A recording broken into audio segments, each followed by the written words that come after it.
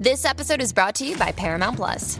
Get in, loser! Mean Girls is now streaming on Paramount Plus. Join Katie Heron as she meets the plastics in Tina Fey's new twist on the modern classic. Get ready for more of the rumors, backstabbing, and jokes you loved from the original movie with some fetch surprises. Rated PG-13. Wear pink and head to ParamountPlus.com to try it free.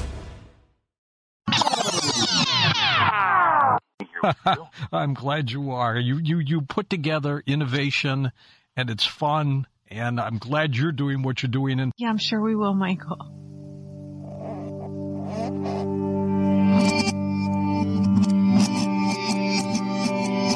End of days.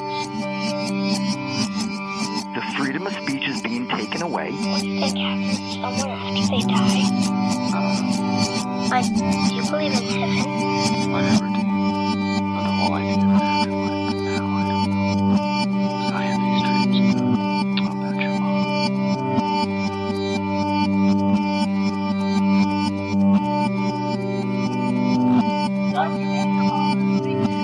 If you don't read the newspaper, you're uninformed. If you do read it, you're misinformed.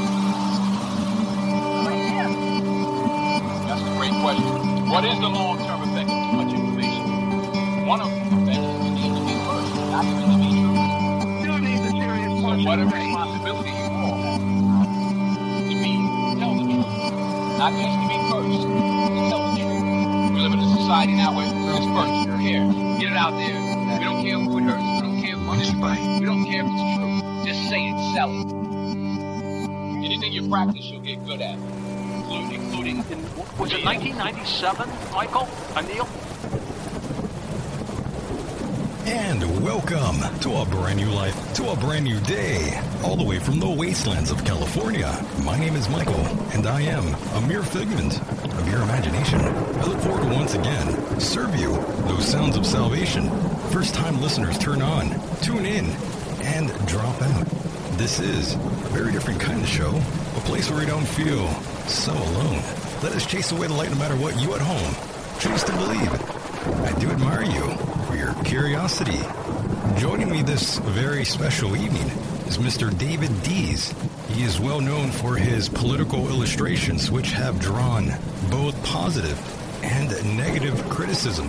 If you have at any time stumbled upon any sort of fringe alternative media website, chances are you in fact have seen his work before. And of course, on the second half of the program, we will be joined by another new soul, Mr. Jetty the Jedi Reach from PSI. Thank you, ladies and gentlemen, for allowing me into your hearts and into your minds. Here we are again on a night like this. Vaguely lovable indeed. Don't be shy, boys and girls and those in between. The number is 760-332-8724. Don't be afraid to call in. That number is 760-332-8724. Now, Mr. David Dees is on the line waiting. Let's not play any more games. Let's bring him in. David, are you still out there? I'm here. Fantastic. I'm glad you're here, my friend. Yeah, Michael Deacon, it's so good to talk to you. We got so many things to cover. Can you believe it? This is actually happening, David. I can believe it. And also, I really like the name of your show, End of Days. I think it's going to be very appropriate for what I'm getting ready to tell your listening audience tonight, because it's not going to be what you think it is. I know you think that the New World Order is going to come and put us in FEMA camps and inject us implant us and hook us up to machines and turn us into machines. But that's not what's going to happen. I'll tell you a little bit about that later. I think we'll cover some other things to begin with. For sure.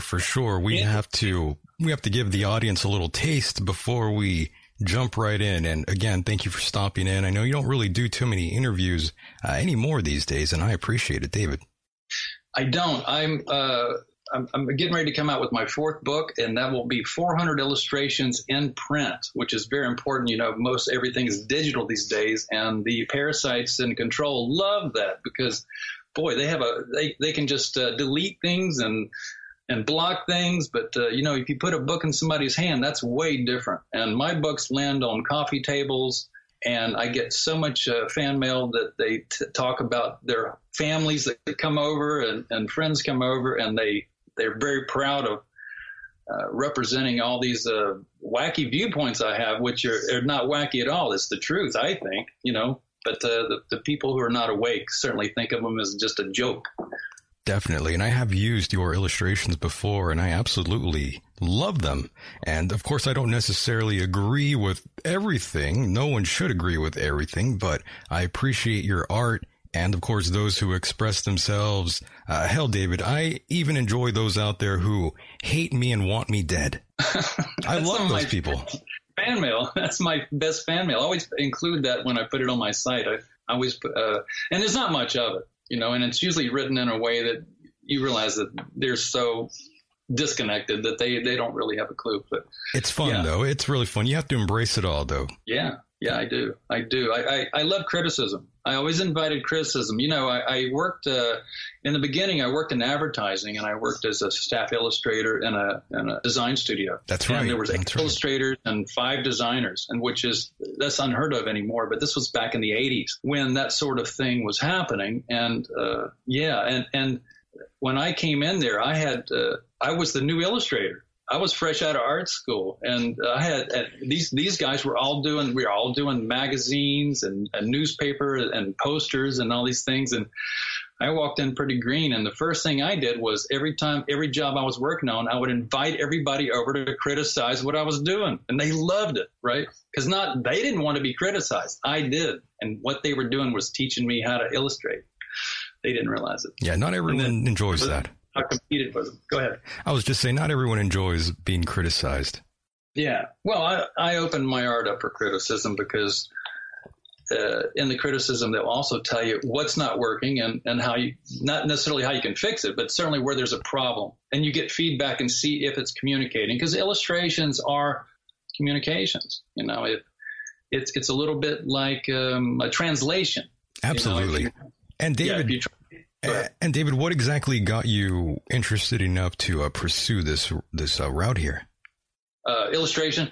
Mm-hmm. Well, let's see. The funny thing is, I was just thinking about this the other day.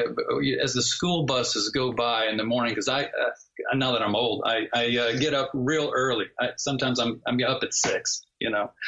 And when the school bus goes by, I just feel queasy because it used to be that we were going to school and it was kind of a cool thing, or it was stressful, but it wasn't. The internet obviously wasn't here yet, and we didn't know that this was just a big implant indoctrination station that they had set up to teach us to jump when the bell rang.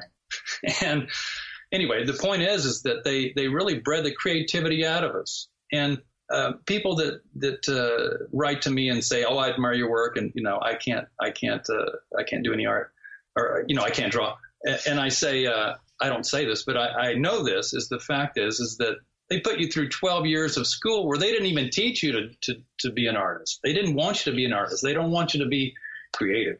And because, David, I got to ask you, David, did mom and dad want you to become an illustrator? Well, what I was getting to was that my father. There we go. I have my father is a school teacher. He taught college level and high school advanced mathematics. And so, so I grew up in the school system. But he also, when I was 4 years old, we lived in New Orleans, or outside of New Orleans. And we went into town and we were walking down the street, kind of window shopping. Everything was closed. And he saw a painting of a snow scene in the window, and he stood there in awe of how beautiful this painting was.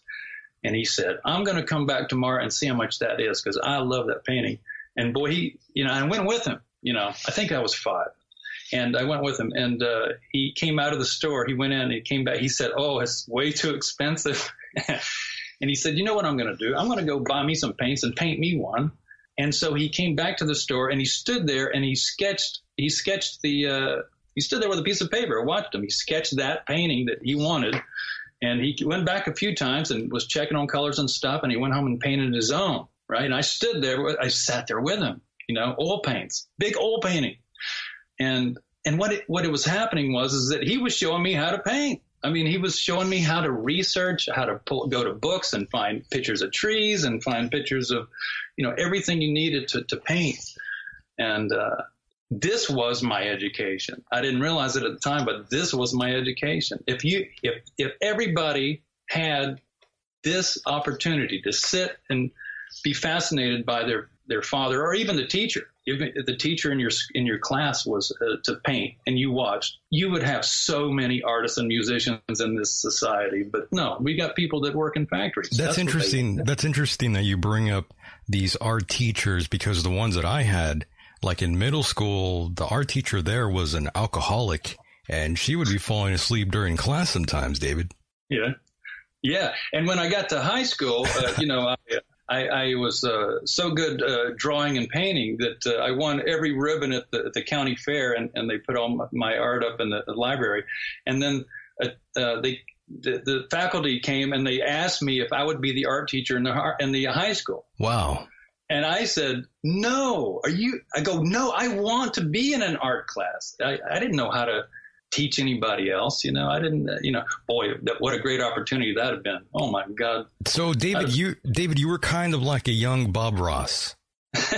Yeah. Yes. Yeah, I was painting. I was doing more wildlife. I really like to paint deer and birds and some landscapes. And then I got into painting motorcycles and then, you asked me about my parents. And so, yeah, tell me about them.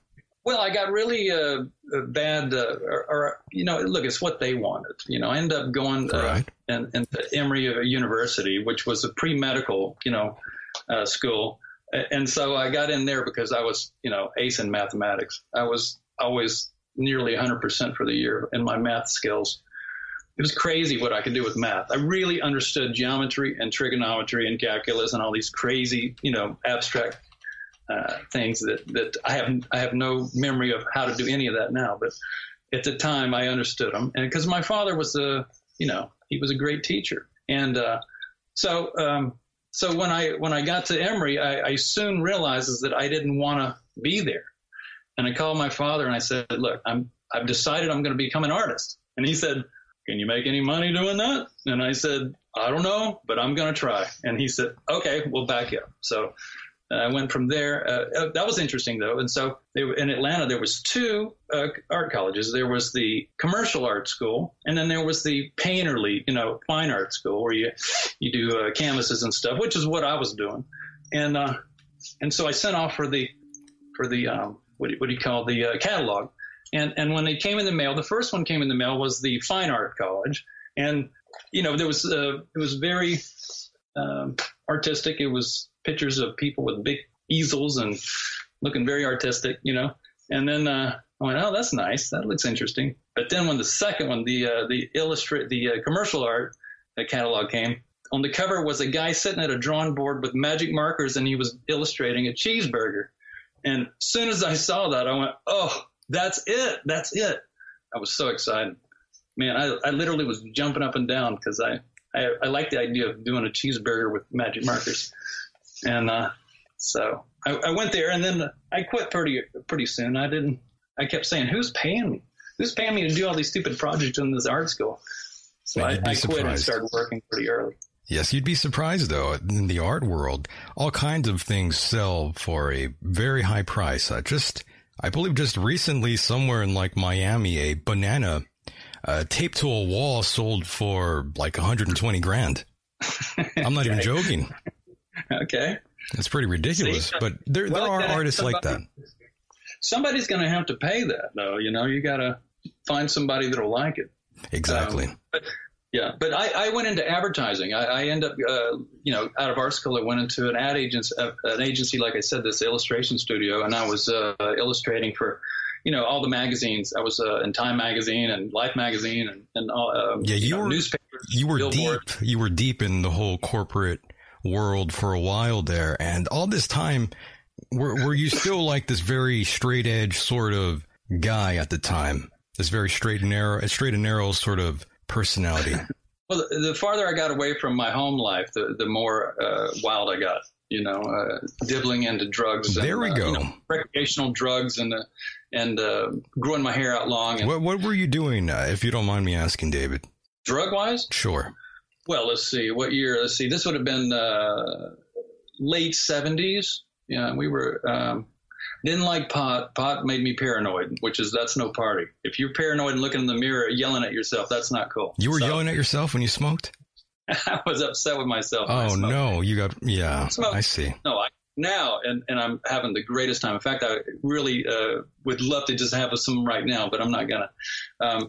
But I also was a number of times I did blotter acid that had Mickey Mouse on it or a rainbow or a dragon or something printed on it. And that was a lot of fun. That sounds lovely. Mm-hmm. But that very was scary. Fun. And I also did a few times I did some crystal meth.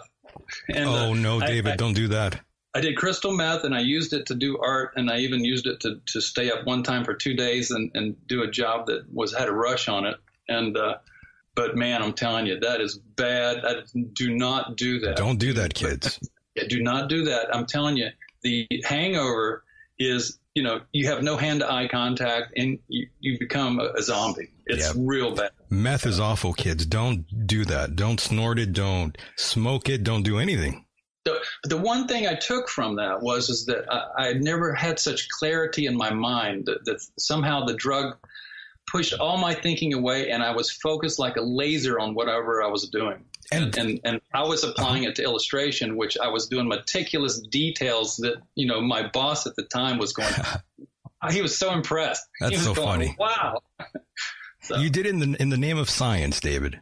I did. The name of science. And all this time, though, David, I'm wondering, in terms of religion, what about the parents? What did they instill in you at an early age? I'm sure you sort of maybe broke away from religion at a time. Well, I grew up in the South, and that's the Bible Belt. And There's a church in every corner. And my mother and father, while they weren't practicing Christians, they did talk, they were respectful of religion a lot, but the funny thing is that when I was 12, my next door neighbor, this girl, she was going to church, and I liked her, and so I went to church with her, and then we broke up, and I kept the church, and so I started going to this Christian Baptist church by myself, riding my bike when I was 12. And sitting on the front row, I wanted to know exactly what was going on. I wanted to know everything. These people were very emotional, and they were excited, and they were talking about very exciting things and about this other world that you can't really see. And I liked all that, but I didn't stay too long. It was a couple of years, and then I was out. But that was my first taste. And I was thinking about that. I mean, what 12-year-old rides his bike to a church by himself and jumps in the middle of a bunch of adults that are crying for Jesus, And, but I was curious. I really wanted to know. I wanted to know what happens when you die. Right. And so there was that. And then, and then once I left and I went through college and stuff and got out of eventually in 77,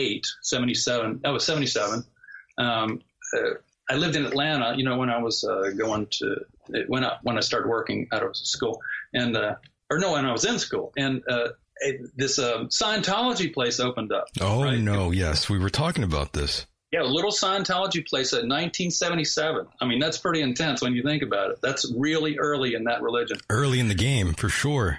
Yeah, and so I walked in. Pre-Tom Cruise, by the way. Sorry, go ahead. Tom Cruise, and by the way, who borrowed my books one time when I lived in L.A. Oh my!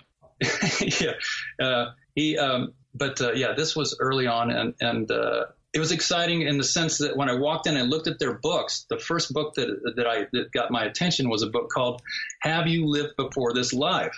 And so I didn't have much money, but I bought that book and I read it, and it was all about people doing Scientology therapy, recalling past lives in detail, way detail.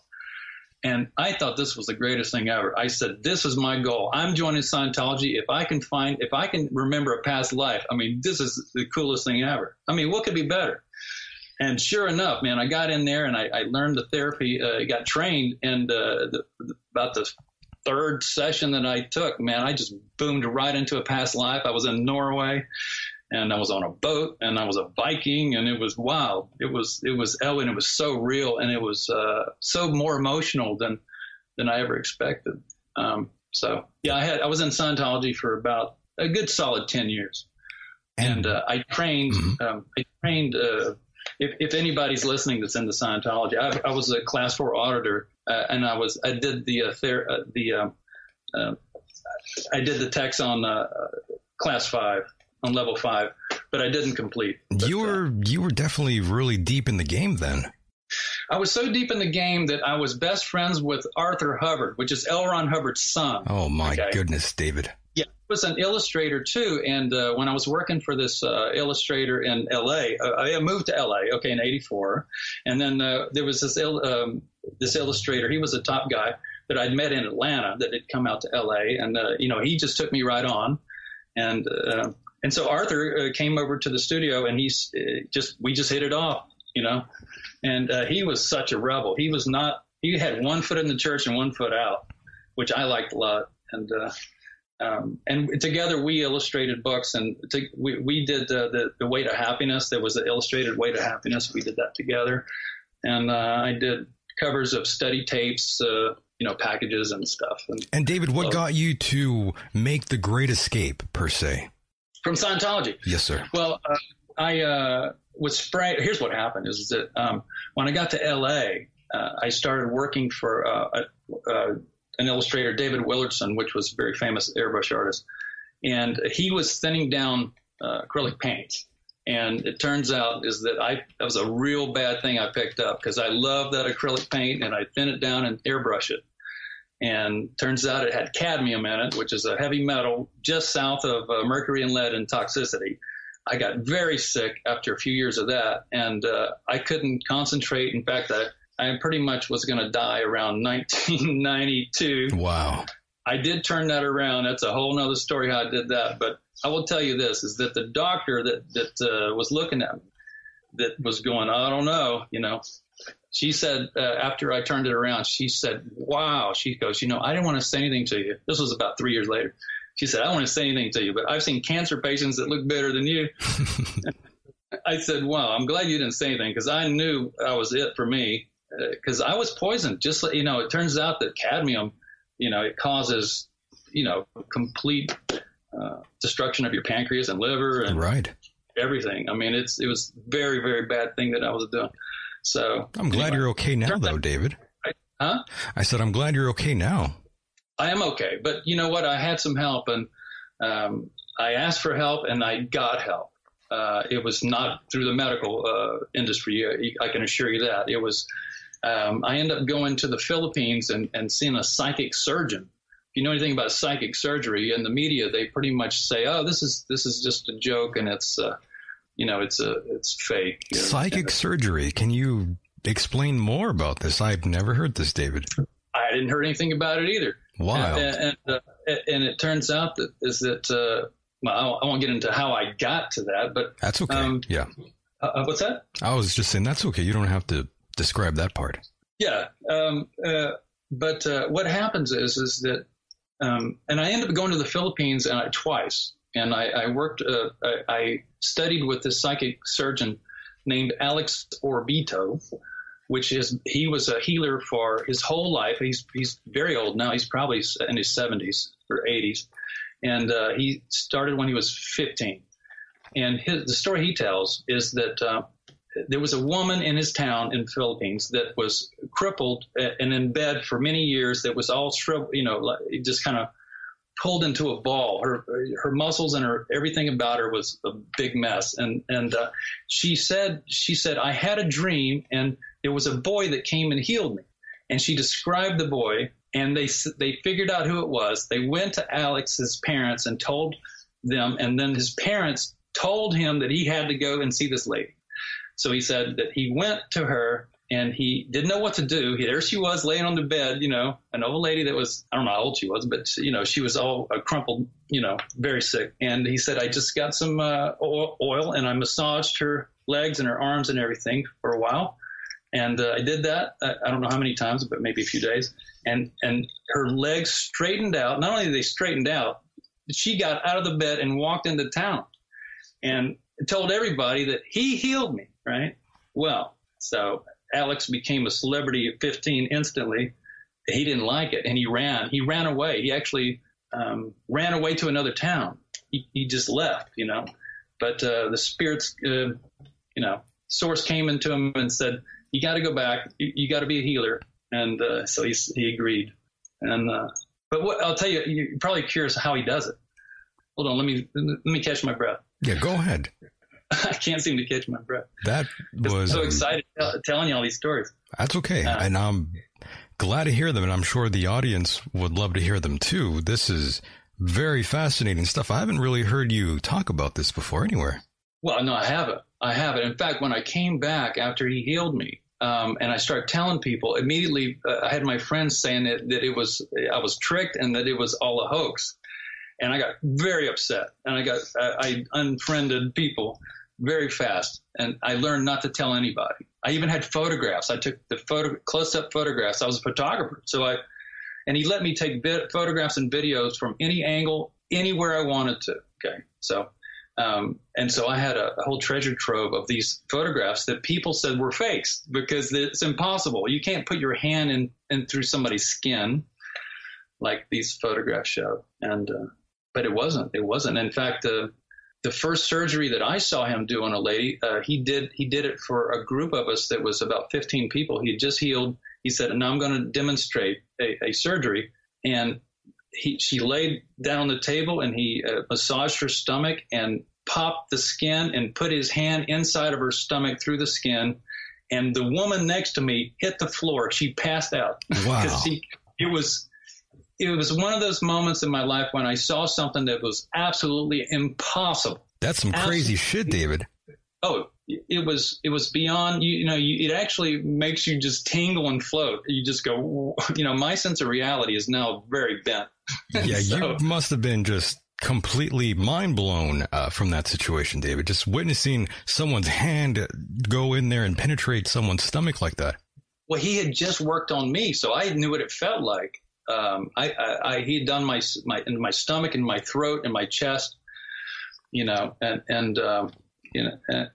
so it feels like nothing I'd ever experienced. It's got a sort of a spasm to the skin and a stinging, not unpleasant, but a stinging, when he has his hands inside your body, it feels it feels just like what you would think it was, but it's not painful. But you can feel it. So you were conscious then. You weren't out or anything. No. I kept my eyes closed, and then sometimes I learned to put a pillow behind my head so I could watch. I started watching my own surgeries, and I wanted to know everything about this, right? And he started telling us how he did it, and he said the body is like water. He said, I'm not cutting the skin. I'm not tearing the skin. What I'm doing is that just like when you put your hand in a bucket of water, the water forms around your hand. He said, that's what's happening. He said, I have spirit guides. I have 7 spirit guides that are doctors that want to keep healing people, and they're using me to do it. He said, that's it. He said, he just closes his eyes and he kind of lets them take over, and they pull out the toxins. The toxins in the body coagulate into a black jelly. It kind of holds together, and he can pull it out. He has different techniques. I've seen him pull tumors out. He pulled. I have a video where he took a tumor out of my stomach. You got a video of that? Huh? I said you have a video of that. I do have a video. Wow. It's VHS. I've never. It's in my storage. All these VHS of all these surgeries. I've never shown anybody. My goodness. And they're, it needs to be transferred. I don't know that I'll ever even do that. But understood. I'm glad you didn't have like a Harvey Weinstein sort of moment with this gentleman. I don't know. What does that mean? Well, he didn't take advantage of you when you went under, that sort of thing. No, he's a very spiritual man. Alex Oviedo, in fact, told the people, his assistants, he said that David is part of my family now. And they came and told me, they said that when I came to the Philippines, he gathered them together. He said he had a meeting. He said, David Dees is coming, and I want you to treat him like he is my family, because he is my family, right? And they told me this, and they said, we've never heard him say anything like this before, so they were curious who I was. I go, I don't know who I am. David, how old were you at this time, by the way? How old was I? At this time? Well, that would have been 92, so I would have been around 33. Oh, okay. So this is a time in your life where I'm only guessing and assuming that you were sort of trying to discover who you were, both as a person and maybe even spiritually. Is that fair to say? I wasn't really searching for myself spiritually. I was just trying to get by. I had a full platter with trying to be an illustrator in L.A. I was working for the movie industry. I had an agent. I was pulling down 6 figures a year. 100. I was doing about 150,000 a year in illustration, which is real good. I was a professional illustrator. And, did you work for Disney at one time, David? What's that? Did you work for Disney at one time? Many times. Well, no, it's freelance. I did get a call one time. There was a woman that said, I'm a talent scout for Disney and I've seen your work and I would be, we'd be very interested if you would come in. And I said, well, what would that pay? And then she said, well, starting probably 80,000. And I said, I don't know. I don't know. And, cause I was already doing work for them. I was doing the video covers and store displays. I was working for Paramount. I was Paramount's go-to guy for their video displays for a few years. I did Beverly Hills Cop 2. I did Tales from the Dark Side. I did so many of these store displays with all sorts of, axes with blood on them or, whatever movie it was. I loved it. I mean, what could be better? I was excited about movies and the fact that I was, able to do all this. And then in the 90s, I ended up doing, when computers came in and took away, because I was illustrating realistically, they liked because I could paint, photographically, which is what they needed. But in the 90s, the computers started, and then suddenly everybody had Photoshop and didn't need me anymore. Mm. And I was not, that's why I made so much money in the 80s. Everybody really did, though. Everybody was pretty rich in the 80s. But in the 90s, they got real broke real fast. Yeah, you were able to cash in then, which is good.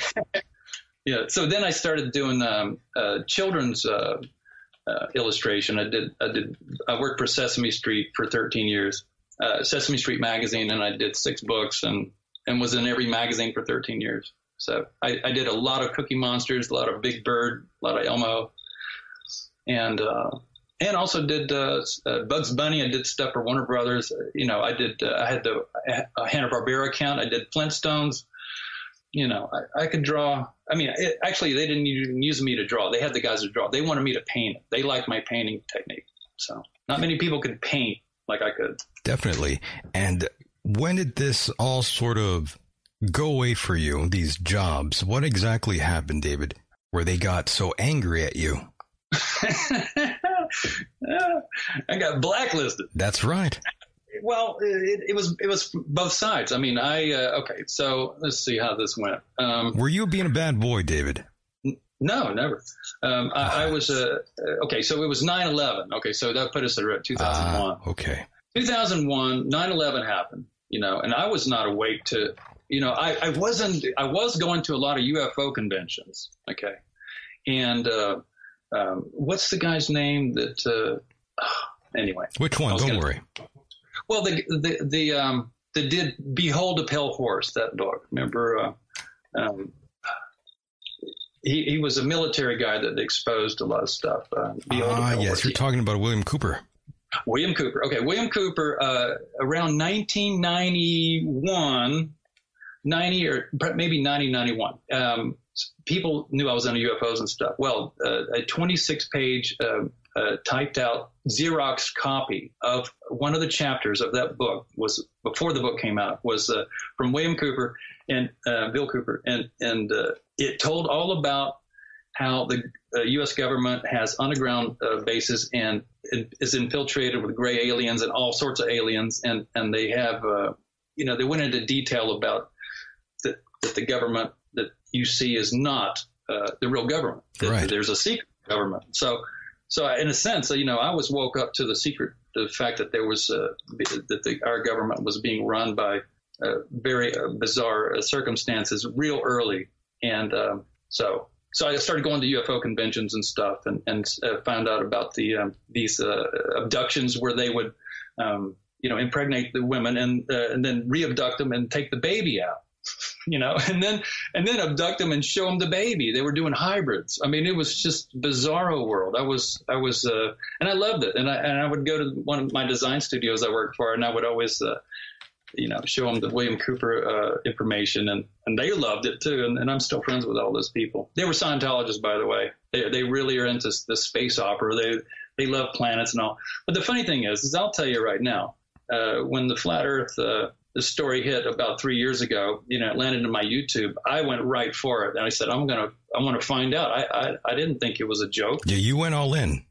Well, I started studying it, and I'm not a dummy. I understand information. I know how to figure it out. And so, but it took me 5 months of research before I finally came out of the closet and said, okay, it's flat. The only sticking point was how is it possible that a sun could go down like on an ocean? How could it go below the horizon line?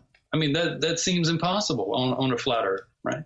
Well, it's atmospheric lensing. It's the humidity in the air acts as a magnifying glass. That's it. That's all. So, I mean, when you look through a glass of water in a bottle, you see how it magnifies.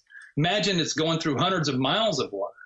So that's why you see the sun in different sizes. I mean, I remember when I was in Colorado, back in the 70s, I remember a sun going down. It just went to a pinpoint. It depends on how much humidity is in the air. So, and if it's over an ocean, that's a lot of humidity. That's why you get these giant suns, that go down. So in the flat Earth model, for you that aren't unaware of the flat Earth, we're not on a globe. Copernicus in the 1600s was a Freemason that invented the whole globe model, and they pushed it. And I just found this passage from Bibles that they were written in, that were from the 1500s, where they actually have the words flat Earth in it. So they edited all that out. That's why you get so many different Bibles. Is that everybody had their hand in to just cut out and create whatever they wanted. Why would they do it? Why would they ever convince you that it's a globe instead of a flat Earth? Because once you see that it's a flat Earth that has a dome over it, that you're in a realm, you immediately know that this was created. And what the globe does is that it takes you out of that. That's what created so many atheists, is that, now you're a speck in the infinite universe that's just randomly, grew, from a monkey. By the way, did you see the Netflix documentary Behind the Curve? No. I mean, I saw a clip of it, but it looked Not like interested. it was the opposing. It looked like it wasn't very pro flat Earth. Oh, it was. It was pro flat. Oh, it was very much pro flat Earth. Well, with a slant. Sometimes they'll give you truth, and then they'll keep you. But we're flat and stationary, and there's a dome over us, and the Antarctica is a 200-foot ice wall that surrounds us. That is now a military. You can't go there unescorted. And 85 countries signed onto the treaty in 1957 of the Antarctica Treaty, where no one can go there and just investigate. So right away, that should tell you something. I definitely want you to see the documentary. You'll like it. Trust me. Okay. Yeah, you'll like it. Yeah. Well, I've seen them all. I've watched every one I could find, and now Google has changed all that. Where if you they never offer you flat Earth videos anymore. It's damage control. They really shut it down. By the way, David, I got to ask you this. We do have a question in the chat room from one Richard. He's asking, does David know about the dancing Israelis? Oh, sure. Yeah, I have that on one of my sheeple. That's true. Yeah, you did. One of my sheeples. It's on the cover of talking about 9/11. Yeah. That's right. That's right. And of course, I have to bring up the whole Gawker article that they wrote about you. Who did you piss off, by the way? I'm curious. Well, Gawker came in, and I forget if it was a written interview or if it was on the phone. It might have been on the phone. But, man, she was so nice and so a fan. Oh, she had so much nice things to say to me about my art and everything. And I was going, this is great. I thought this was going to be a real hit piece, but it didn't seem like it. But, once she got her boss, she They got That's what together and they happens. did a pretty big hit piece on it. That's what happens, yeah. I was reading that and I'm thinking, oh man, they are really going in on David here. Yeah, I don't care. Well, I mean, you're no stranger to controversy. A lot of your illustrations have caused many issues, even with the other boys in blue. And I don't even want to say who those people are, but you've caused plenty of trouble with those boys. And to be honest with you, they've kind of gone after me very slightly for some of the people I brought on here, too. Are you talking about the Star people? I am talking about the Star people, yes. Okay. Well, you know what? The fight with me and the Star people is over because I raised my frequency. We'll go into that, I guess, a little bit As coming we continue, up. yeah. I went through the Times of Israel. The ADL had a page on their website about me under extremist, and they talked about me in detail. I mean, I can't believe it. They might well just put my phone number and home address on there. They basically called out their people to come and get me, and I had a very, very bad time there for a few years. I agree. You got them very, very angry, and they dedicated their time to you. Yeah, in fact, the Times of Israel did an article about, there was a German school book maker that approached me years ago, and they wanted to use an illustration for a school textbook, and I forget what I charged, not much, and they put it in there, and it was in there for 7 years. And no one noticed a thing. I don't know. And they suddenly discovered that they were in this little text in there. I called out the Rothschilds and pointed out that with the euro that they're gobbling up countries in Europe, with a Pac-Man. That's what it was. It was a Pac-Man that was gobbling up Europe. And what they didn't see is that the speed lines behind it said Rothschild family. My goodness. So everything's cool with them, though. They're not going after you currently. The only issue I had with them was when I was bringing on Jim Fetzer, my boy Jim Fetzer, big Jim Fetzer, by the way.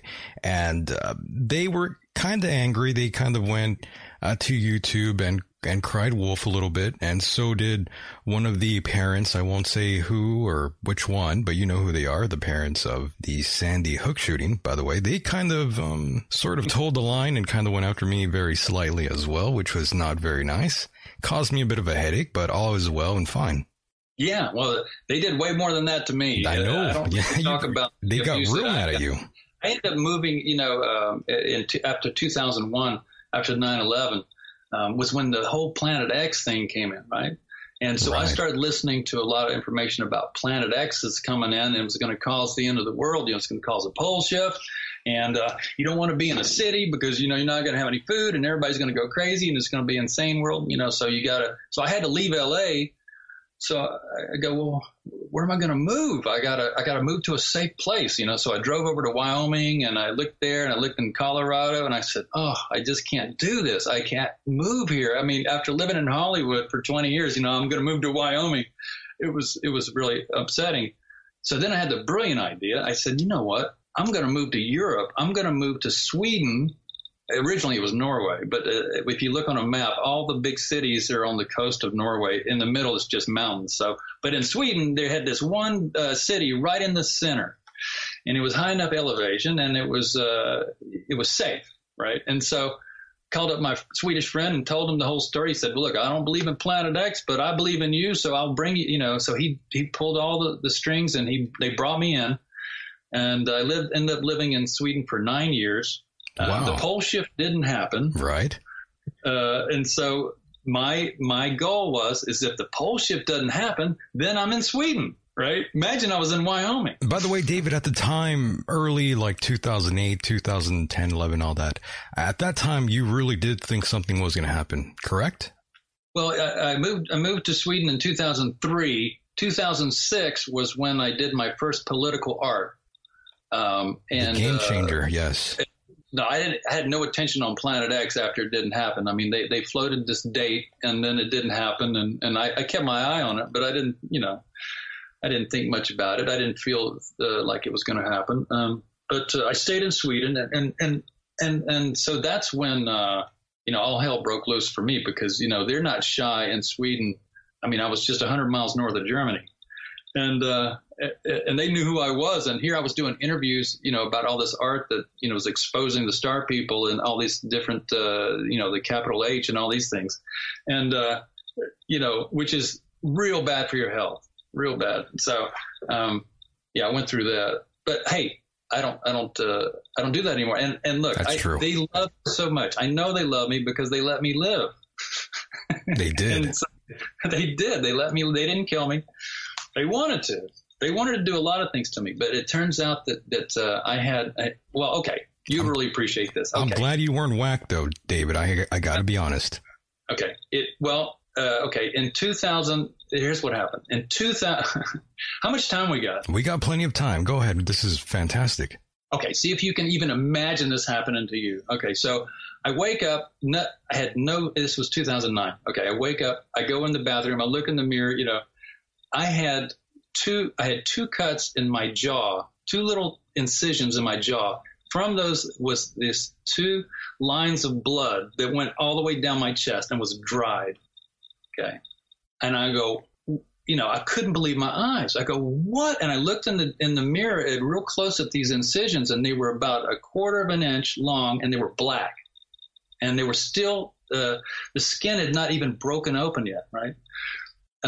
And it was a massive amount of blood came out of these two, and it was dried dark, all the way down my chest, right? So I had all this blood on my chest.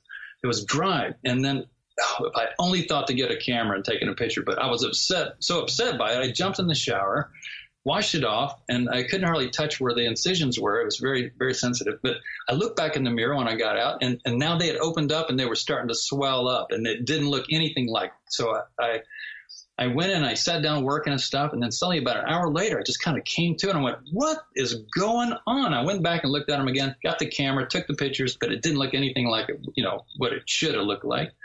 That was the beginning. Well, the next year I had 13 episodes of missing time where I actually had timestamps where it was between 3 hours and 15 hours of missing time. What do you think happened to you, David? Were you, do you think? With my memory erased. My memory was erased. I would wake. Did someone slip you a drug? What happened? No. It was so, what they were doing, I later found out is that they were waking me up to the fact that I was a contactee. That's what this one lady told me. I don't know if it's true. My memory was wiped on it, but, it was so blatant. I mean, it was one episode where, it was Saturday night. And I just got to this bar. I was going to drink and party. I like that. And meet people. Huh? Okay. I said I like that. That's cool. Yeah, I was going to drink and meet girls and have, meet people and stuff and just chat, just chat. Well, and 11:30, which is when people really started coming in. I mean, this was the time to be there. Suddenly I got this overwhelming urge to go outside. I walked outside. I walked right to the bus. I looked at the bus time. I go, and it seemed like the greatest thing to do was to just get on that bus and go home. I mean, it didn't make any sense. And I looked and I go, okay, the bus is going to be here in 25 minutes. I go, well, but I can walk home in that. So I turn and I start walking, right? As I'm walking past the bar, down the street, and this was from hypnotism, I found this part out, is that it just, at that point, it just cut, and I woke up in my bed the next morning. Wild. And I had no memory. And here's the thing, is that I had no sense of time had passed. You know how when you wake up in the morning, you feel the night. You drink. Yeah. It wasn't like that. It was like a minute ago, it was Saturday night, and I had no sense of time had passed. It was like you're waking up with your pants on the next morning. And I found that I had cooked and that I had been on the computer, and all of that memory was wiped out. So, here, this was, God knows what was happening. That also happens, David, when you take like 3-4 Xanaxes. Yeah, I have a good time doing that. Yeah, I did no drugs, and when I drank, I only drank glasses of wine. So I was no alcoholic or anything. Well, when you take something like that, David, you definitely wake up with an adventure that you didn't even know you had. I was having adventures. One time, Yes. I was up working late, and it was at 4:00 in the morning. I go, oh, I'm so tired. I go and I lay down, go to sleep. I wake up 2 hours later. I look over the clock. It's 6:00. I'm wide awake. right? And I go, I guess I need to get up. I go, I can't imagine why I get up and I go in there and wait for the sun to come up. Sun doesn't come up. Turns out it was the next day, 6 o'clock. Wow. I lost 15 hours. I lost 15 hours. I have no clue what happened. So I was, my friend who was, her name's Nancy Leader. She has zetatalk.com. Oh, that's right. Yeah. I know who that is. Yeah, I'm friends with her, and I was a big fan of that was the pole shift site. So, I would call her and ask her, and she would ask her contacts about what was going on. And she said, oh, yeah, you're a contactee, but plus you've got the government after you, right? And she said, but you're being protected by this other alien group that was chosen for you. And I go, well, who are they? What, because I had a really good feeling about it. They felt, my missing time, while sometimes it was upsetting, if you'd told me that they were outside, I would have run out because they were friends of mine. That's how I felt about it. Was she said you have a group that was picked just for you, that because you're service to others. They have their service to self people and their service to others. That's you're very service to others, and so you were sort of elite in that sense, and they picked you were protected. She said you were very protected. So David, you definitely wholeheartedly believe that you were abducted. Oh yeah, I went in and I had 3 sessions of hypnosis. I was just gonna suggest that. Yeah, one, but it was so expensive, and plus when I actually got to the point where I was getting ready to find out, I got so anxious and highly agitated by it, is that I stopped the session. But I will tell you is that I had a 3-hour missing time. It was on a night when I was in town. I went with a friend and we had pizza, and we had a timestamp as we were leaving this pizza place that closed at 3. They were locking the doors, said good night. I'd say good night to her. I walked home, took 25 minutes. So it would put me at home at 3:30. As soon as I got in the door, I had this overwhelming urge to call somebody in America. So I looked in my book and I picked out a friend, called him in LA, and he said, first thing he said was, wow, you call me from Sweden. What time is it? I looked on my computer and I said, it's 6:30. And so right there, I knew I didn't realize it at the time, see, because it wasn't until the next day I realized that I had 3 hours of missing time. For sure. And David, I got to ask you, you definitely didn't have any kind of probing happen to you, right? I don't know. This is an important question here. That. It wasn't experimented on. It was more. Okay, good. The only memory that I have that is strong and is very validated when I think about it, because when I think about it, I can tell now that it's real. I was in a round room, sitting on the floor with about 20 or 30 other people, and they were sitting in a circle, and in the center was something they were showing us. They were showing us something kind of holographic, I think. Later when I said, what was all this about and what is this? And they said, in my mind, they said, well, when the time is right, all the information will be available to you. So I got taught something.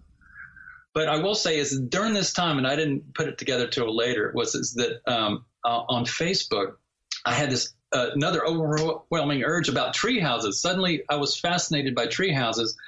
And I went, searching on Google and just was insatiable appetite for looking at pictures of tree houses from every country. And I ended up putting together 5,000 photographs on Facebook. They're still there of all these albums of all these different tree houses. And David, how old were you now at this point? I need a timeline here.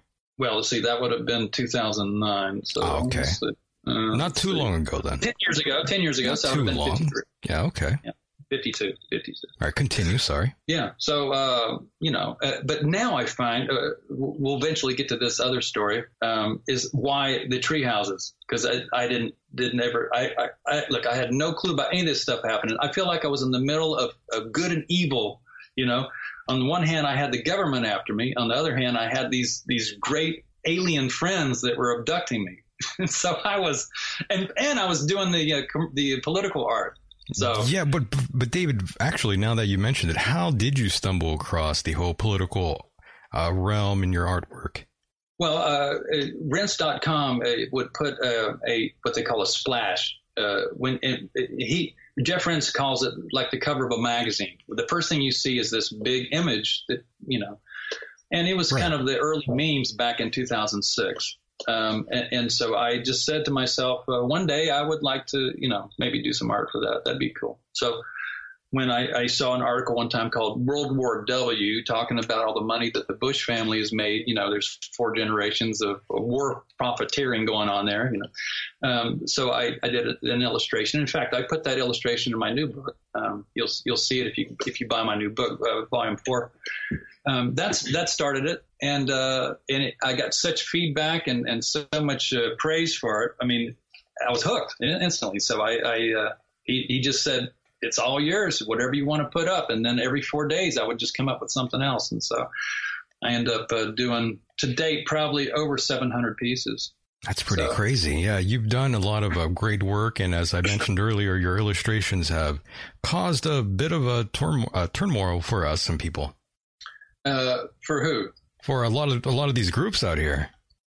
What do you mean exactly? I mean, which groups are you talking about? You can tell me. Well, all the groups that we've been talking about. I'm just saying your artwork has really offended a lot of these folks out here. Well, I was putting together forensic studies. I don't just poke fun at them. I also, make a very valid point. And these get passed around. I mean, they're very dangerous. What I do. I mean, I can change somebody's opinion real fast with the way I can, with my background in advertising.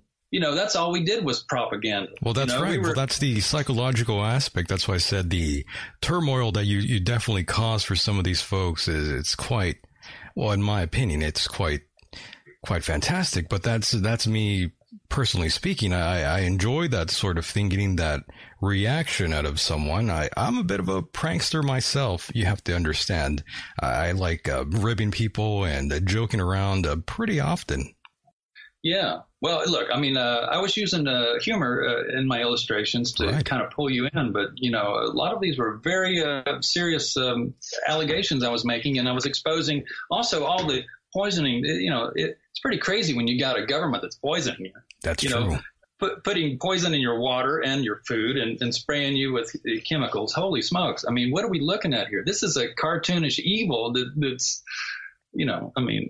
but now I understand it. Now I know what's happening. I had this thought the other day. I go, now that I'm getting older, at least one thing I can never be accused of is sitting on the sideline. That's very true. You're right about that. And are you ever afraid that you might become, let's say, sort of like a Charlie Hebdo? Oh, no. Well, I'm out of it now. I'm retired from the political art. I mean, I still do a few things for Rense, but I won't even do the things that he suggests. I mean, I don't offend anybody anymore. Yeah, let's tell the audience that now that we are here in this present time, that you no longer are doing the whole political satire illustrations anymore. No, but I mean, everything I did is evergreen. I mean, all the things that I illustrated from the beginning are still happening. So it's not like, it's outdated. In fact, this new book I have has got 112 full-page color illustrations in it. And most of them, at least half of them or more, are from I went back into the archives and pulled out all the original illustrations and revamped them and brought them up to date.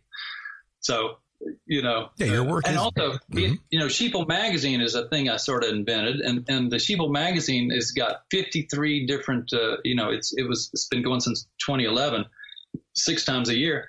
And so, there's 53 covers, and I put them all in the book. So it's really an archive of Sheeple Magazine, which I'm really proud of. And I think Sheeple Magazine is one of the most hard-hitting and funniest things that you can ever see. It really is. And where can people find your books?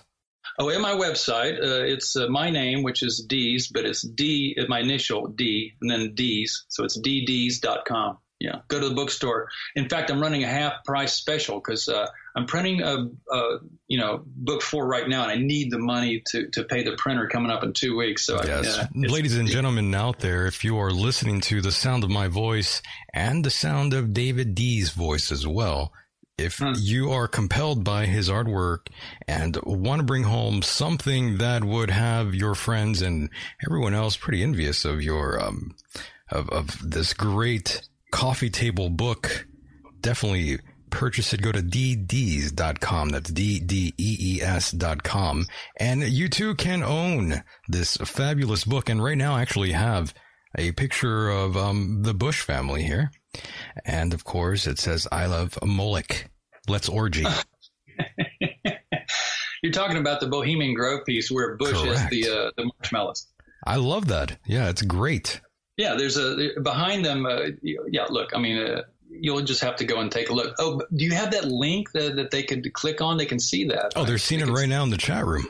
Oh, okay. Let's see. Let me pull that up because we can scroll through it and I can talk to you about some of these if you'd like. Yeah, go ahead. And once you do that, definitely hit mute or stop. Or actually, yeah, just hit mute, by the way. So that way there's no terrible echo and kills everyone out there. What would that be from? Oh, I see. Because I'm looking at this page. That's your page. Yeah. Oh, well. Do you need a link there?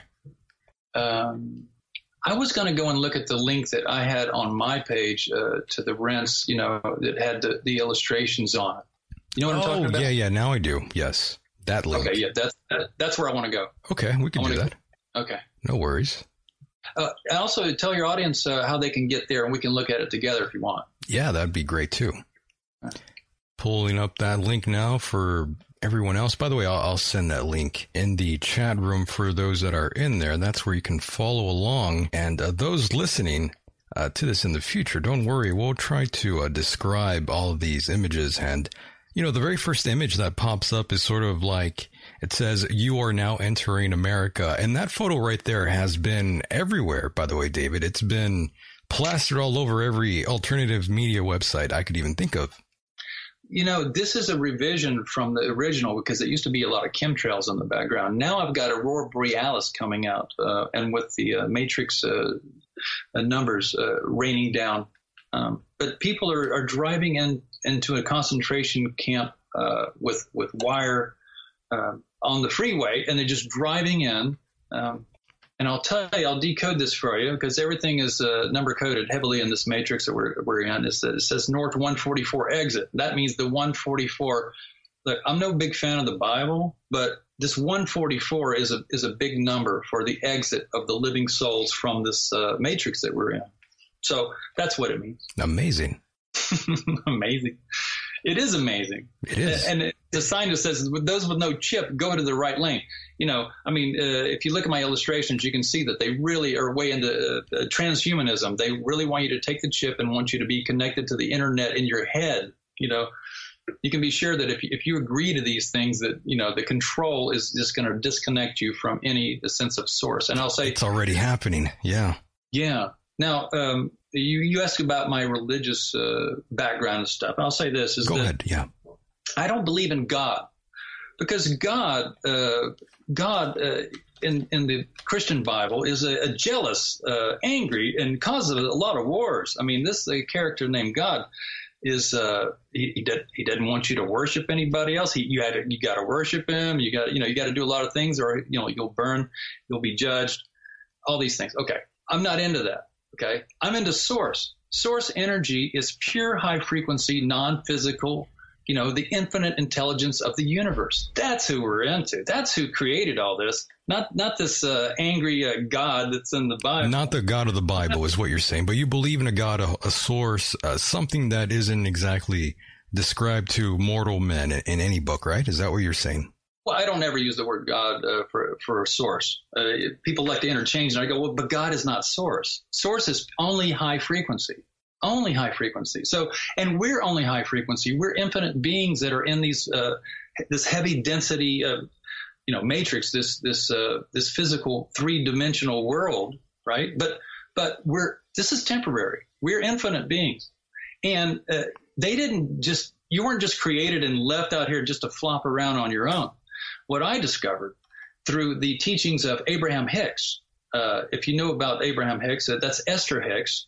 And she talks about the teachings of Abraham. Now, Abraham is source energy, that a group of source energy beings that talk through her, and they give her all this information. And what they're saying is this.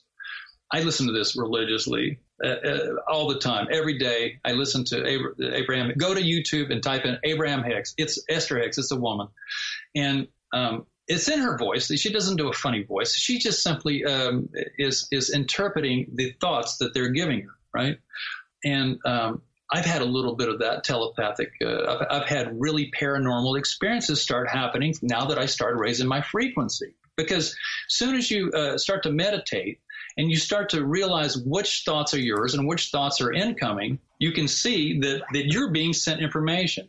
And when I had those missing times in Sweden, right, one of them was so extreme.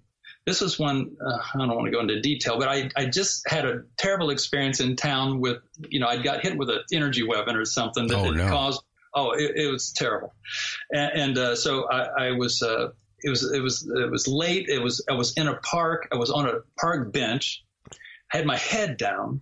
I was miserable and I wanted out. Never had a feeling like that.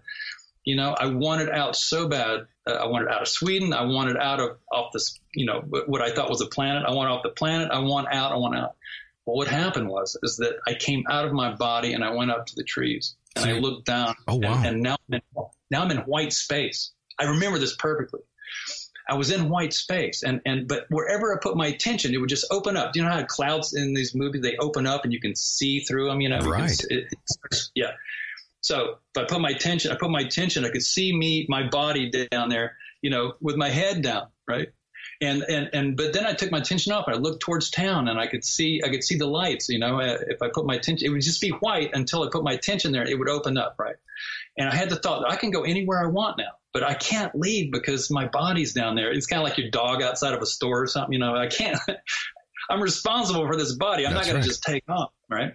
So, and then they start talking to me. I didn't hear any sound, but then telepathically, they start talking to me. And they talked to me a lot. But the only thing that I could remember, this is the one thing I remember I took from all that, was that they were saying is that you're getting a lot of information that you're simply ignoring, or you're being too analytical, you're being too logical, but you are getting a lot of information, So that's the one. And it's true, is we all are. It's they call it intuition, but you are getting when you connect with Source, all your goals, anything you want to have happen. If you put your attention on it, Source will give you the urges and put you with the people. All your dreams will come true. It's incredible, but you have to raise your frequency to be in the receiving mode.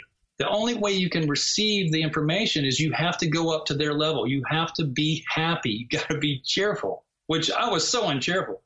Trust me. I'm getting hit by the government. I had all hell breaking loose. I was anything but cheerful. So I was not anywhere near being able to receive at that point. But still, it was coming through because, eventually now I'm having really paranormal experiences that, now we're coming up at the present time. I got real stories now. All that stuff with missing time is one thing. Yeah, we'll definitely get into that in a second here. But in terms of, like hearing, well, I shouldn't say hearing, but in terms of, I guess you could say channeling and getting these sort of downloads of information, did you ever maybe think perhaps this isn't exactly maybe from some higher divine sort of entity? Maybe it might be even from someone who was messing around with you, David. Maybe it was a government sort of entity that was messing with your mind, David. Did you ever think of that possible? I had that happen. In fact, it was recently that I had a communication come through my head for about an hour. I couldn't even get rid of it. And they were saying, it almost seemed like that I was up in a control room, that I was being communicated to by a military base. And they were saying that I had all the latest implants and they were impressed. And they were saying that I could have gone to Ecuador, but you're going to lose a lot of your stuff. But if you're going to stay here in America, they were saying that you're going to have to go along. You're going to go along to get along. And that we like. The other thing was they kept saying, we really like you. We like you. We don't want to hurt you. They didn't say that, but that's the implication, was that we really like you. We want you to go along. and they were implying, I think, that they wanted me to go on to work with them or something. I don't know what it was, but thank God it stopped, because I was walking around my yard going, this will not go away. When I put my attention off of it, it was still going on in my head. It lasted about an hour. And then it stopped. See, when you're telling me that reminds me of all these articles that I've read online about this thing called voice to skull, these sort of devices for electronic harassment that apparently has been going on since the early 70s, allegedly. Yeah. So, look, I mean, I'm candidate number one for being implanted and tortured and made a government entity because of the art that I did and that I signed my name to.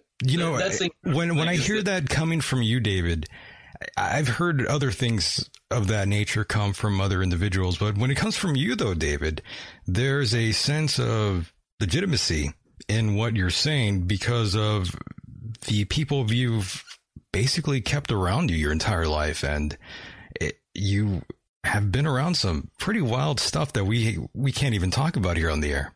What do you mean? Well, there's different political figures you've been around. What do you mean? Which political figures have I been around? I mean, Well, I mean, let's give an example, like Ron Paul, for instance. When you have people around, because if I remember correctly, even he's seen some of your artwork. I met Ron Paul. Yeah, I met Ron Paul at the Anarchapulco, which was in Mexico, and he signed my book, and I showed him the art in my book, and he said, "Oh yeah, I've seen that one. I've seen that one. I've seen it." Oh, well, I haven't seen that one, and so he's just staring at it. It was so fun. He was very sweet. He was a very nice man. Yeah, you never exactly know who. Yeah, you'll never exactly know who for sure views your artwork, but it's been out there, David. Yeah, it circulates heavily through the internet. Millions, if not billions, of people have seen the work. I don't know that they know who I am, but the work that I did, some of it has gone so viral, and for many years. I mean, it continues to circulate, and so. Yeah, I mean, as an artist, I think back when I was 16 or something, and I did a painting, I put it on the wall. You get real excited. You want somebody to come and look at it. You want to stand next to them and say, "What do you think? What do you think?" And so, I mean, the idea that I did so much work that was viewed and so favorably by so many people is, it's certainly one of my goals. This was a goal. I mean, but. And to be called the Norman Rockwell of the truth movement, that sort of thing, which is true. I mean, I was inspired by Norman Rockwell from the beginning. I studied his work and never met. I can't draw or paint like him, but I certainly was able to throw together political concepts using humor, similar to what he did. I wasn't trying to do that, but I just did it the best way I could to illustrate, these concepts, and people liked it. People love it, David. Yeah, people love your artwork. And David, why exactly did you stop with the political art exactly? Well, what's happened is that once I discovered Abraham Hicks and stuff, and I learned about raising my frequency. Now, when I say frequency, just think emotions. Okay. So at the time, I was drinking a lot of wine on the weekends and kind of miserable and stuff, and angry. And in fact, maybe the anger was fueled in a lot of the art. And so once I found out about that you can contact source, you can have source energy available to you if you just be happy. And so I go, well, how am I going to be happy? What does it take to raise your frequency? And so I went on the net and I said, how do you raise your frequency? And a whole list of ways. First thing, you got to get your body clean. You got to clean your body up. You got to eat really clean food. You got to get out the chemicals. You got to drink a lot of water. You got to feel vibrant, physically before you can even start to work on your mental aspect of it all, your emotions. But you have to exercise. You got to get these body working because you can't be, you really, you get the idea. So you got to exercise. You can't become a diabetic victim. Yeah. And I had a terrible diet. I was eating a lot of meat. I was eating, and as soon as I read that, everything stopped. I completely stopped all alcohol, all meat, everything. I completely changed. Wow. Completely. So you don't eat meat at all anymore. You're just straight vegan then? Not vegan. I have butter and cheese. Okay. I'm pretty addicted to cheese. I don't blame you. I don't blame you, though. It's pretty hard to kick. Yeah, I just bought some meat on sale for my cats, and last night when I was cutting it up for them, I went, this looks pretty good. How many cats do you have, David? What's that? How many cats do you have? I have 3. I knew it. Well, the reason I have 3 is that my landlord said that's my limit. Ah, okay. Yeah, I signed a contract. Understood. But I do have 8 free-range rabbits. Rabbits, okay, that's a new one. Yeah, I don't hear too many people say that. Baby rabbit a couple of years ago, and now on my half acre I have rabbits that run around. Today I looked out my window and 4 of my rabbits were right there through my window, and it was so fun to watch them because they got a whole society going out there. They got a whole, who's dominant, and it's funny to watch them. That's very nice. And by the way, David, just to catch up with the chat room here, I do have a photograph now of the next photograph of a sheep there, and he's looking at television screens, and he's got the remote control, and he's wearing a NASA ring. Yeah, I love that. Behind him, it's sheeple. That's the sheeple number 1. That was the first sheeple. Oh, okay, this is the first one. In 2011, yeah. And it's behind him is all these TV screens, and you've got NASA, you've got the man on the moon walking, you got the moon buggy where they were driving on the moon. It's all insane. It's all fake. It's all fake. Promise you. I love that. Yeah, you need to talk to a gentleman that I've had on the show. His name is Randy Walsh. He has a book called The Apollo Mission, or the Apollo Moon Missions, rather, Hiding a Hoax in Plain Sight. I would definitely recommend that book to you. Yeah, and I also have the ISS, which is the International Space Station.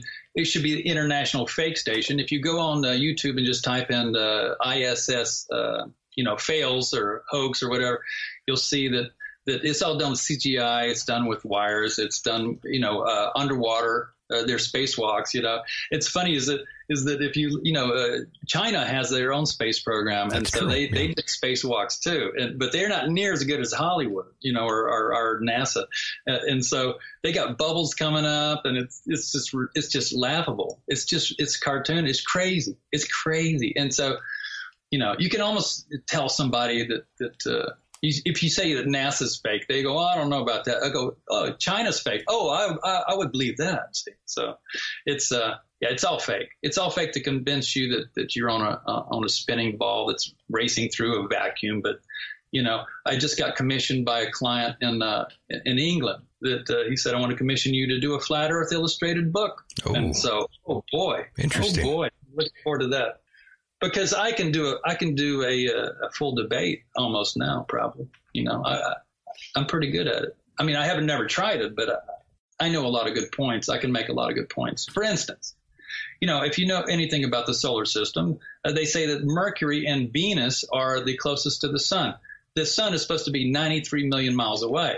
Okay. Well, Mercury is the closest to the sun. It's 48 million miles away. Okay. By the way, Mercury and Venus are in our night sky. How does that work? If they are between us and the sun, how are they in our night sky? That's impossible. So right away, you got things that are impossible that no one ever knew about. So that proves flat Earth right there. I mean, it proves that it's not a globe. Amazing. And now we have the next photograph up in the chat room or on the website if you're there. It's the child next to the 5G tower. And of course, the next photograph is of Harry Potter.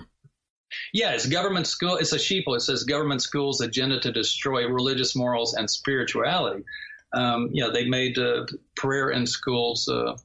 I'm not saying that you should be able to pray, during the class. I think I remember when I was a kid that we actually did do some of that, but I was not against it. But I can see how somebody would be. Right. Maybe it's not your religion. So, but they go the other way. They're gonna teach you Harry Potter, which is witchcraft. And they're going to teach you Satanism.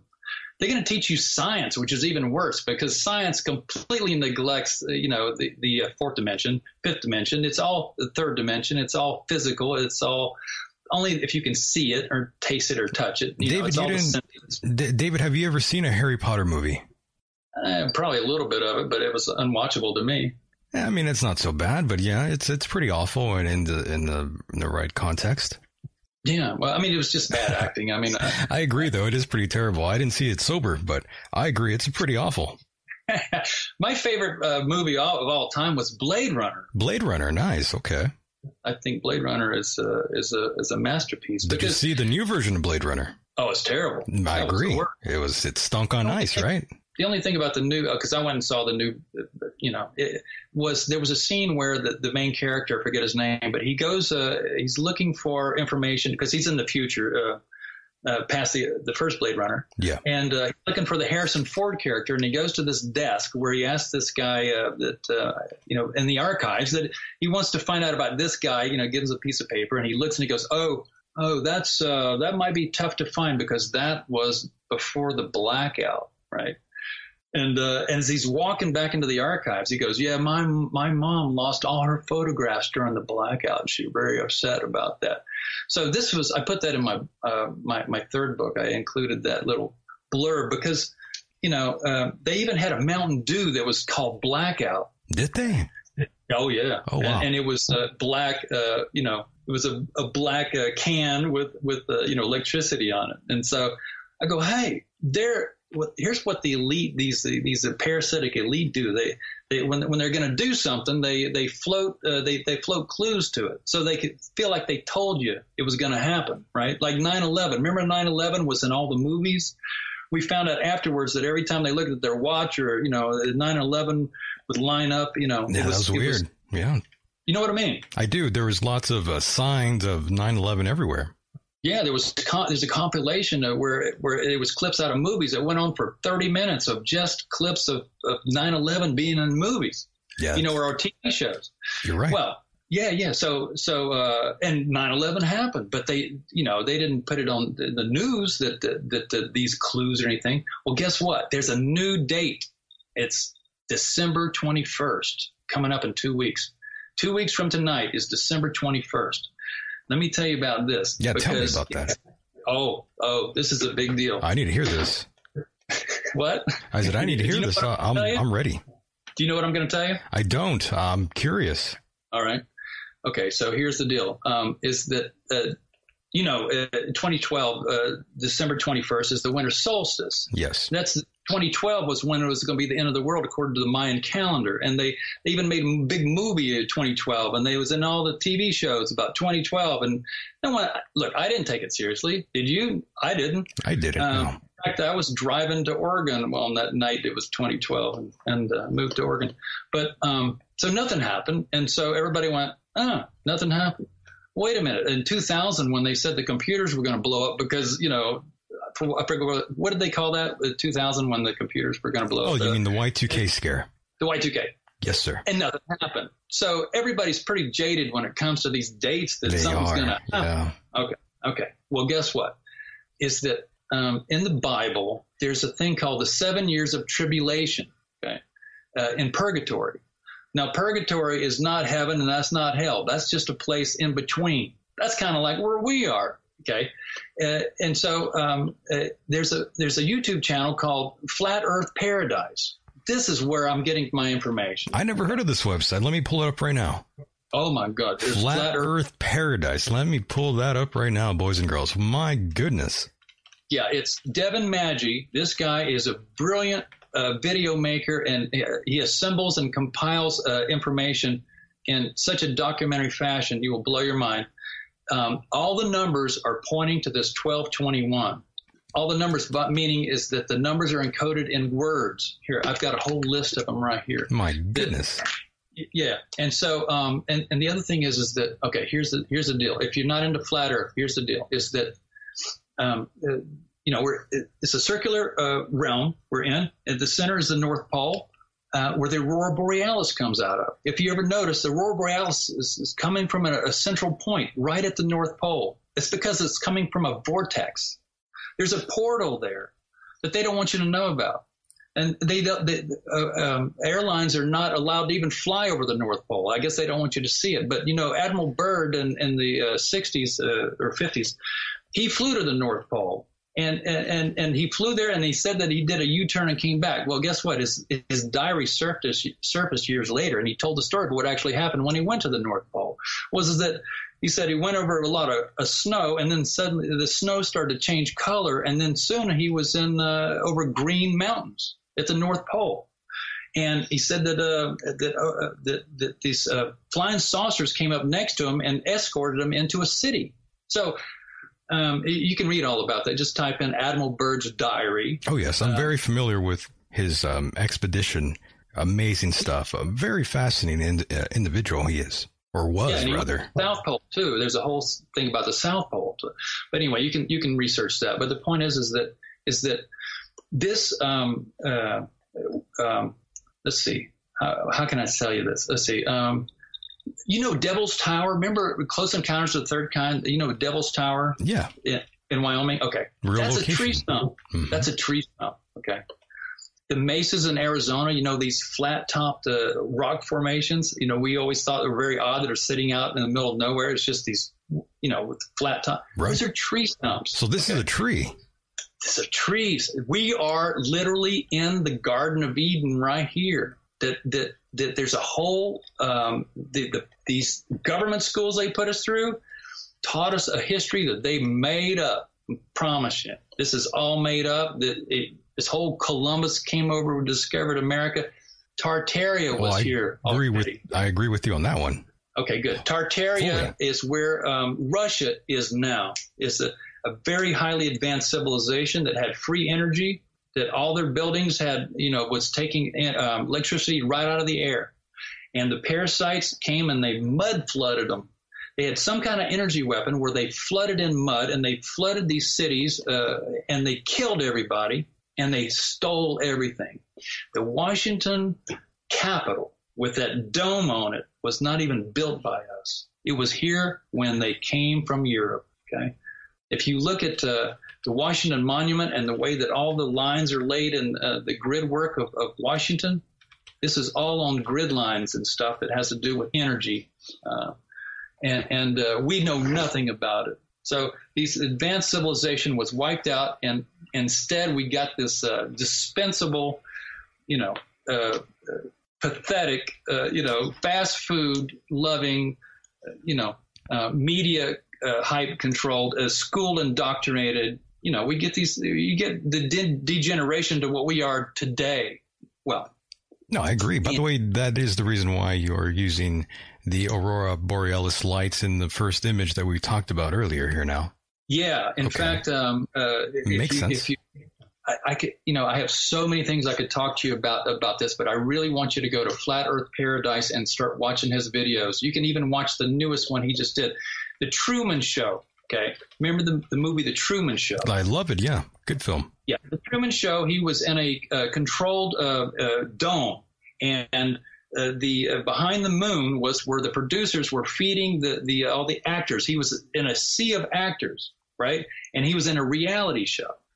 Well, it turns out is that that's us, that we are the ones, we are in the dome. See, we are watched, and we are part, just like Truman. Anyway, the point is that there's so many clues in these movies, and Flat Earth Paradise, Devin Maggi, he compiles them and he shows you how all the clues is pointing to this date of 1221, that it's the end of time. Literally, this whole world that we are experiencing has run its cycle, and it's ending in 2 weeks. That's wild stuff. By the way, speaking of which, the shows that you are talking about, there's another show called Under the Dome that first appeared back in 2013. I'm not quite sure if you saw it, but I have a feeling it's another film or TV series that you would like. That's by Stephen King, by the way. Mm-hmm. Yeah. In fact, he's got a sequel to The Shining called, what is it called? Dr. Sleep. And the tagline on it is, what is it? The world will shine again. Well, what that means is that the living souls, here's the thing. Okay. Is that it turns out is that just like in a video game, how you got main players, and then like in Jumanji, there's main players, and then you've got the background players that are part of the construct. That's what we are in right now. Some of the people listening to this, are just temporary people. They're not infinite beings. They're not even there. Huh? I said they're not even there.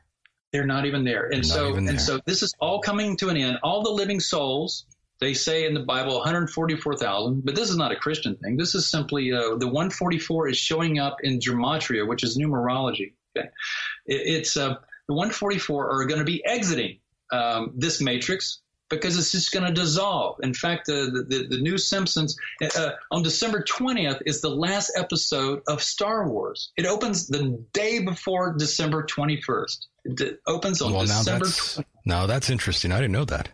And it's episode 9, and numerology 9 is the number of completion. Okay, and then if you watch their trailer, it says the journey is about to end. Right. And so all these different things, if you go to Flat Earth Paradise, he has got video after video where he collected and compiled all these different clips out of movies and songs. They talk about the X, about treasure maps. You know how pirates, treasure maps, they always had an X, right? Well, the X is at the North Pole because there's a map maker in the 1500s or 1600s that was, forget his name, but he detailed this landmass that had 4 islands at the North Pole. And in the very center was this giant tree, just like, these giant trees that we have here. That they cut down. This was the mother of all trees. This was the tree of life. The base of it was 30 miles wide. Okay. So we're talking about a tree that was, this huge, massive tree. And the root system is what we call caves now. Okay. You know how a cave kind of goes smaller and smaller and it kind of meanders, and that's because it used to be a root. Okay. But so all these trees were super intelligent. Remember the movie Avatar? Remember how the trees, they connected to the trees? Well, Avatar is basically giving us all the information about what this used to be. That's what Earth used to be. And so they cut down the tree, and at the North Pole, they cut it down. And now we celebrate Christmas where we cut down a tree and we put a star on it, and it's the North Star. Okay. So how sick is that? It's pretty sick. And you got a guy named Santa, which is basically an anagram of Satan, in a red suit that is cutting down a tree with a star on it. So that good son of a bitch. Son of a bitch. It all starts to make sense. It's that we are and the elves. We are the elves. We are the living souls. We are the elves. If you look at Devin Maggi at Flat Earth Paradise, he explains all about the living souls and the elves. I'm going to check that out. And anyway, I'm all excited about this, as you can tell. Me too. Because it's coming up in 2 weeks. And I'm feeling pretty high about it. And as you can tell, my background in spirituality is pretty unconventional. And I'm kind of connected up. And they're telling me that this is going down. This is going down. I hope it goes down. It's going to go down. It's going to go down. And not only is it going to go down, it's going to be so fun. Okay, so fast forward. So I start raising my frequency. Here's how you raise your frequency. It's all about where you put your attention, because you put your attention, you take it off of memories, unless they're really good memories. You take it off of memories and you put it on things that you like. You take the things out of your life that upset you, if you can't take it out of your life, at least you can look at it and admire it. See, so you do anything you can. The most important thing you can do is to feel good, because the emotions is your guide. You just follow your emotions. You follow your bliss. You follow the highest frequency, the non-resistant thought. That's the key. Is that. And see, notice that all the news and all the things that they did to us all these years was all very resistant, was all about combat, people, a turmoil between people, to divide people. You just simply get them fighting, right? Well, that's what they did. They kept your frequency low intentionally, because when you raise your frequency, you connect with source energy, and then you become who you really are. Because who we really are infinite beings. We're fractals of source. We are of source. We are creators. And as soon as you connect up with source, all the things that you want to have happen, they will help you. Okay.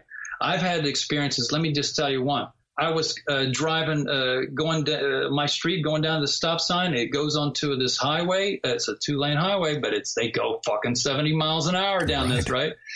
I was in a hurry. I looked to my right. It was clear. To my left, it was clear. Getting ready to gun it, right? And just as I was about to hit the accelerator, I had this hallucination of being on the beach, laying back with the sun. I could hear the waves. I remember thinking, I'm so relaxed. I could just stay here forever. Right now, I'm suddenly caught in this. It couldn't have been more than a second that's happened, but it seemed like that I was there for a while. Right. Soon as I had that thought, a car went by. Turns out that car was in my blind spot. I didn't even realize it. I was getting ready to pull out in front of a car going 70 miles an hour. And they gave me a hallucination that made me relax and not do it. And when I saw that car go by and I realized what they just done, I went, oh, wow, thank you. Thank you very much. Jeez. So, yeah. So, I mean, David, I got to ask you one thing really quickly. Is it common for you to sort of have these hallucinations behind the wheel? Well, no, I just had that one time. Okay, good. I was getting scared there. Only one time. Okay, good. Also, I was backing up my car, was going to drop some wood off, in the back there. And this was a two-parter. It was so loud in my mind. That's the cool thing about when you meditate, you can know the difference between your thoughts and the thoughts that are coming in, because I can spot them now, right? I can spot them. This was more like a megaphone. Okay. Here's what they did. I was backing up. I was looking. I was, driving. And first thing they did, they put the impression of a water sprinkler in my water sprinkler, my lawn sprinkler in my mind. And I went, oh, yeah. And I just thought about it, and I didn't do anything. And then right after that, they went, stop, right? Really loud, stop. And as soon as I heard it, I just hit the brake. I went, oh, yeah, the lawn sprinkler. And so I put it in park, and I looked in the front yard. I go, I don't see it. And I looked. It was behind the wheel. It was 6 inches. It was literally the wheel, and then there was the lawn sprinkler, $40 lawn sprinkler. I was getting ready to roll over. They yelled stop, and I stopped, and right as I was about to roll over it. So, wow, it's a small thing, but it's a major, major thing when you're that protected, right? Definitely, so, yes. I'm able, and anybody can do it. All you got to do is raise your frequency on a every day. The most important thing you can do is be in the receiving mode. Okay. It trumps everything, because when you're in the receiving mode, you're who you really are. You're a creator, and you're in this realm. God, if they just told us that from the beginning, oh my God, it'd be so. My life would be so different, so better. Amazing. I agree with you. And now in the chat room, I do have a photograph of the next image. It's of the freedom of speech. Censor yourself or lose your voice. Oh yeah, I put that on Facebook, and immediately I got cut off my live streaming. You got hooked. Okay. They didn't like that at all. No, I bet. And it's true, though, that social media is a great way for social control. Oh, yeah. Yeah. Yeah. They didn't name it social media for nothing. Well, I got banned on Facebook 6 times, one time for 9 months. They really didn't like my art because I would post it, but also other people would post it, and it was circulating, and it was saying things, that they were getting banned for. So I'm pretty notorious with Facebook. Yeah, you were telling me earlier that you were doing some singing on Facebook. Tell us about that. I'm sure there's listeners out there who would love to hear you sing on Facebook. Well, look, I'm not saying I can sing, but I like to sing. So no, it's not what I do best. Well, people love that anyways, though. They do like it, and I sing old folk songs from the 70s, or I'll sing old country music. I do hillbilly music, or I'll do Irish. When I was in Sweden. I got really bored with the town, and there was no music, and so I just bought a PA system and went and started singing in clubs, and I did that for a few years. So I got kind of good at it, I thought. I heard playback of my recording of me doing it, and I thought it sounded pretty terrible, but it seemed like it was good when I was doing it, and people really liked it, so I did it anyway. As long as people love it and have fun with it, I mean, that's the best way.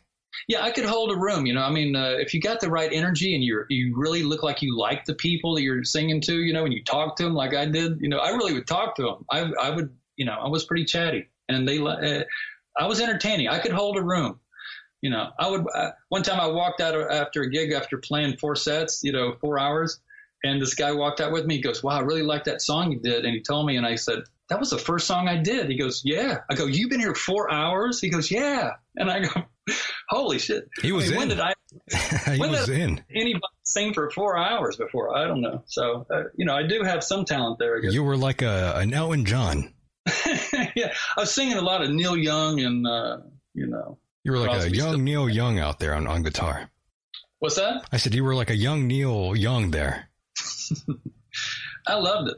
Amazing. I love it, but now I like it even more because when you smoke pot, oh my God, I love to smoke pot and sing. It's not that I can, like I said, I ain't saying I can sing, but man, and here's the other thing is that Source comes in and I can feel like a stadium of people are cheering in my mind. They come in and the love.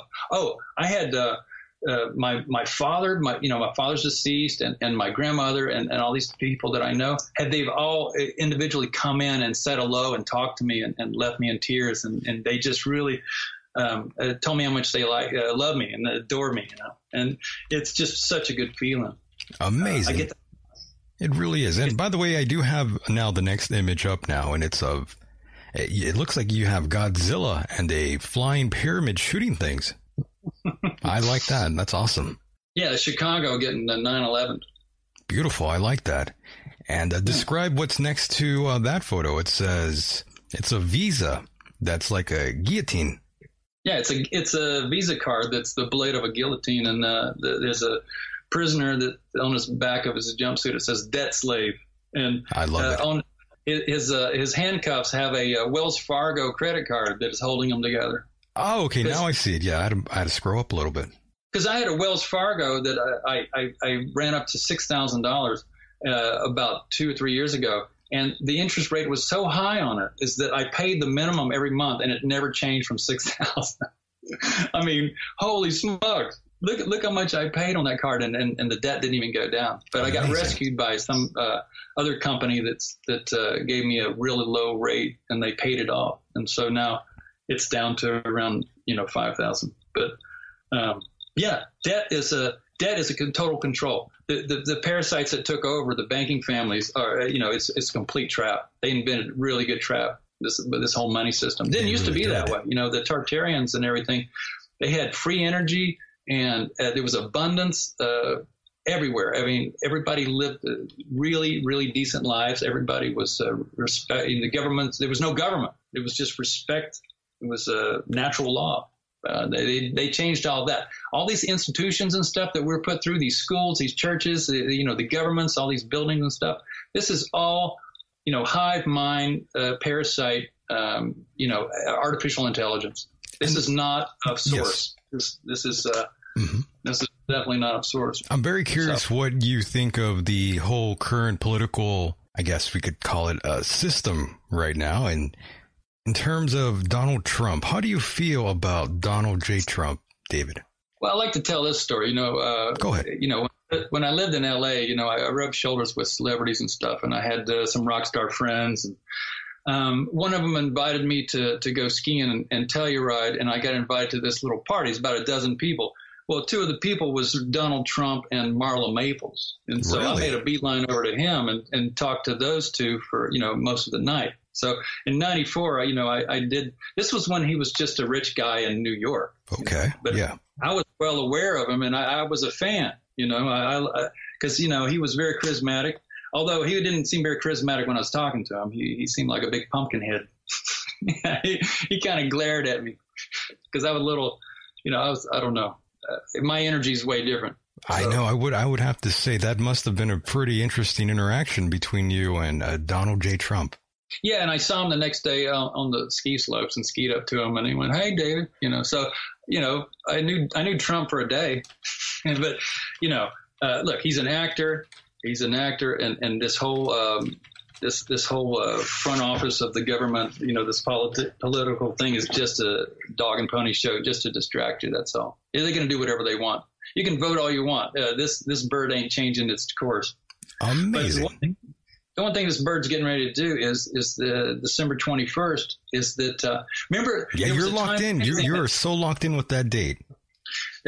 Oh yeah, this is a very definite date. In fact, Devin Maggi, he talks about. He said, "Look, I didn't want to put a date on this." He said, "But I had a communication. I had a divine communication. He had a vision, where he said that the goddess Sophia, which is the aurora lights, right? Said she told me, she said that's the date." And he said, I went with it. So that's the date. And so they find it in numerology is that this 1221 is in a lot of the words, In fact, the word time in gematria, numerology, adds up to 144. So, you get 144 or 1221, a lot. And I could show you all that. But, he outlines it in all the videos. So if you go to Flat Earth Paradise and watch his videos, it is stunning what he's done. Flat Earth Paradise, boys and girls, check it out. And I watch those videos and listen to those videos on loop every day. I probably watched 2-3 hours every day for the last months of all these videos because it makes me feel so good. Yeah, very nice. You definitely want to continue feeling good. That's what everyone should try to strive for. And by the way, in the chat room now, I do have an image that is sort of one of my favorite images you've made. It's of a woman that's hitchhiking, and it says aluminum sky, and there's a snake going around, and there's a little cat behind her. Yeah, she's hitchhiking. There's a girl hitchhiking with a gas mask on. Yep, that's the one. The sky is being sprayed with aluminum. And in fact, if you look, the words aluminum are coming out of the back of the plane. Yeah. And in fact, I got a friend that gave me the money to get a hair test to have my, to check out what's going on with my body before I was working on some health issues and stuff a couple of years ago. And I tested dangerously high for aluminum. That's I don't use unusual. Anything. Okay. I'm well aware of aluminum because of my cadmium poisoning, and I don't have any source of aluminum coming into me except for maybe the fact that I mow the yard and that I work in the yard and I'm outside. So it's aluminum being sprayed. I live by Mount Shasta, which is in Northern California. Oh, you're out there. Okay. Yeah, I live in Oregon. Yeah, right over the California border. And, they tested the snow at the top of Mount Shasta, and it's something like 60,000 parts per million, which is, you might as well be next to an aluminum factory to have that level of aluminum at the top of should be pristine snow because it's coming out of the air. They're dumping barium. They're dumping strontium, probably lithium, aluminum, all these things. It's absolutely insane what's happening. But guess what? It's all over. It's all coming to an end. It's all escalating because think of it. It's to what this is. The reason we came, and we created all this. See, we created this realm, but we forgot, and we got trapped by this artificial intelligence that is what they call an energy extraction matrix. Okay. This AI, you can call them the reptilians or whoever you want. They feed off of the living souls. They are temporaries, and so the only way to sustain themselves is to feed off of our energy, right? And our lower emotions, particularly. That's why they keep us in lower emotions. It's because, if you're really desperate and stuff, they really like that. Oh, this is a great photo, by the way. Now in the chat, I do have a photo of Hillary that has been freshly ran over by Anthony Weiner. Wienergate. In the Wienermobile. Yeah. I love that. That's yeah, she got run over by the Wienermobile. Remember, she was yes. Anthony Weiner's. That's true. Good one. I love that, by the way. Very, very clever. Yeah, that's a good one. That's in my third book. Yeah, your third book. It's half price right now, too. Go to my website and you get that third book. It's a good one. Yes. Ladies and gentlemen, go to DDEES.com, DavidDees.com, DDEES.com.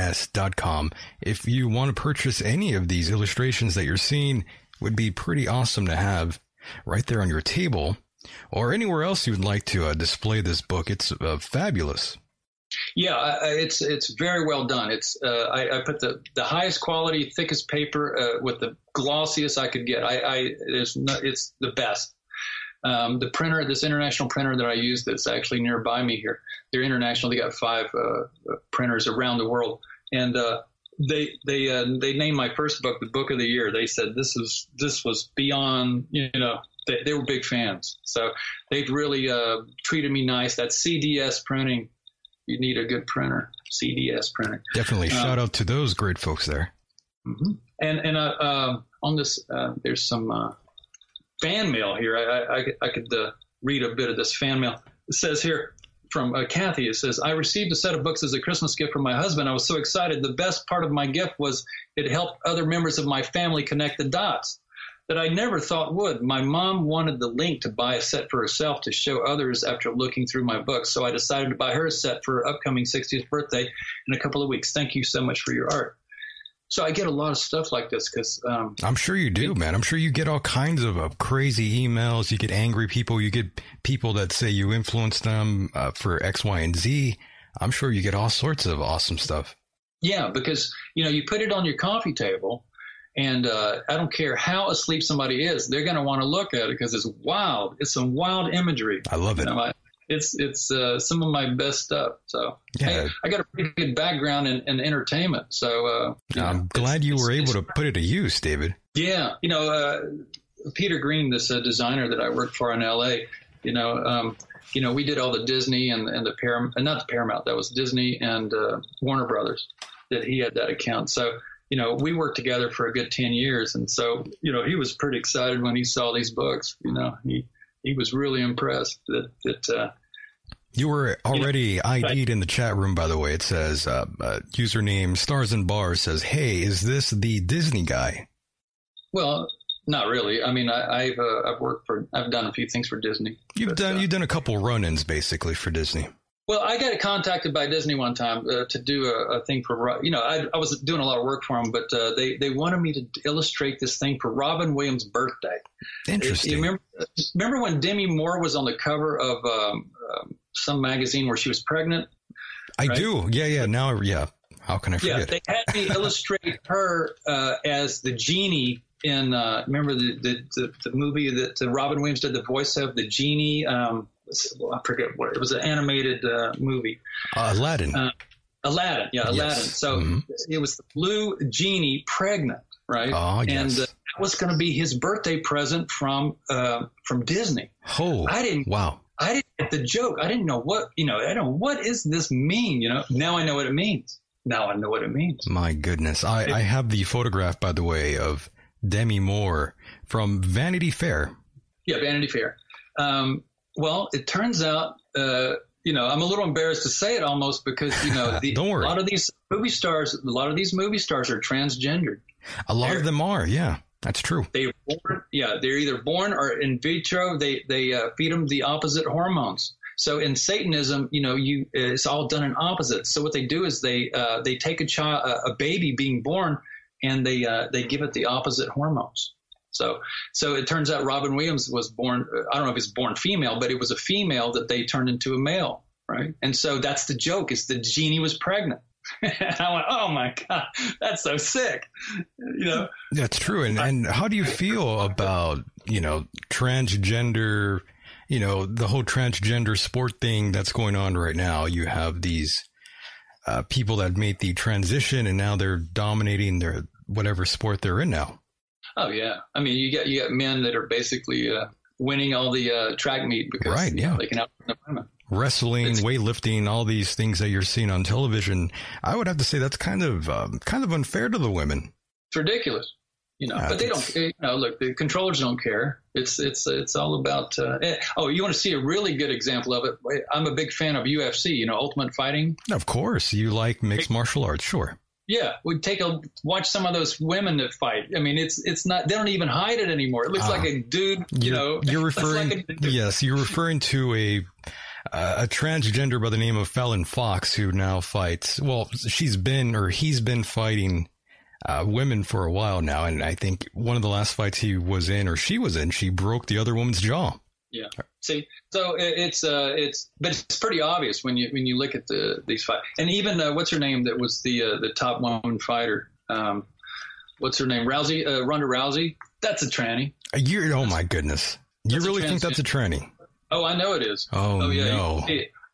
When I started studying about transgender, I mean, because of my background in drawing and understanding about ratios and the bone structure, I completely can see the female and the male bones. Oh boy. Bones. This is going to really piss off some people for sure. And, I have a photograph now of Ronda Rousey and Fallon Fox side by side. I'm going to bring that up in the chat room now. And look at Ronda's hips. That girl does not have female hips. Can you see this photograph I have up? Oh, no. Let's see if I can pull that It's up. in the chat room. Okay. I don't know how to get to the chat room. Oh, you know what? Maybe I should go in the chat room. You should. All right. So I'm at the end of Dees. Well, just let me send you a link. Don't worry. the YouTube. Okay. Yeah, that'll be a little quicker for you, but yes, in the chat room now you can see a side-by-side comparison of what I think she's a woman though, but you're saying that's a man. Hang on. Felon Fox next to her though is a man for sure. That's a tranny, boys and girls. If you haven't already known that. Did you send the link? Not yet. I'm going to right now. Yeah. Right. Look, I mean, what they're doing is soon as these sonograms show what sex it is, and they pump in the opposite hormone. So they literally, if it has a vag, then it's going to have a peen. You know, I mean, it's going to grow, and sometimes it'll come out, and it'll be both. And so the doctors are all in on it. So they just take away the one that they don't want. So amazing. Let's see. Are you seeing the link now? Oh, I muted you. I'm sorry about that. You did? Yeah, I had you on mute for 1 second. I'm sorry. It's all right. So you can see that now. Let's see. Yeah, there it is. There you go. Yeah, look at her hips, and you notice you got her hand on her hips. See, that's the move. That's all these the move. models. Yeah, the move. You know, the Victoria's Secret. That's the secret. Is those are all men. That's the secret. Yeah. That's the secret. And if you look at who dates the Victoria's Secret models, then you out the female to male trannies. My goodness. Leo DiCaprio was one of the most famous female to male. By the way, speaking of Victoria's Secret, there was a tranny that was actually there now, one of the first ones. Where? On the, I forgot what show it was, but it's a Victoria's Secret sort of passion sort of thing. Yeah. So you see, Rhonda her shoulders are so much more wider than her hips, right? And she's got her hand on her hips, so that takes your attention off the fact that she doesn't have female hips. My goodness. Yeah. But she is now married to some other former fighter. Yeah. So you're saying that that's like, you know. I don't know what the story is there either. I don't know if he's a tranny, but you know. Arnold Schwarzenegger, who was Mr. Universe. Arnold, you think he's a tranny? He's a transgender. So you know you can't just look at the muscles. When you can do it in vitro, then you're getting ready to cause. Remember the whole thing about Arnold Schwarzenegger was that they always said, you know, because I was interested, I read or watched that Pumping Iron movie. They were saying he's a freak of nature because look how thin his wrists are, but look at the size of his biceps, right? So these other men, they have these thick, you know, if you have this much muscle structure on you, you're going to have usually a very thick skeleton. Schwarzenegger doesn't have a thick skeleton. He's got thin ankles and thin wrists, which really makes an exaggerated looking muscle man. So amazing. Yeah. So I'm pulling up a photo of Arnold now, more recent, and you're telling me that this is a woman. And look at it. Okay, a man has a brow ridge. He has a bump right on below his, underneath his eyebrows. Right. He doesn't have that at all. He's got a very flat. A man's forehead recedes back. A woman's is more straight up, more flat. That's what he's got. I can spot the female to male transgender. Are you seeing the photo? Are you seeing the photograph I have up now in the chat? Well, let's see. I never found the chat. All I found was your videos. Interesting. So, let me. Yes. Where is the how do you go to the chat? I see home, videos, playlists, community channels, about. It should say live somewhere around there. If not, I'll send you a direct link. Yeah, don't worry. Let me give you that link now.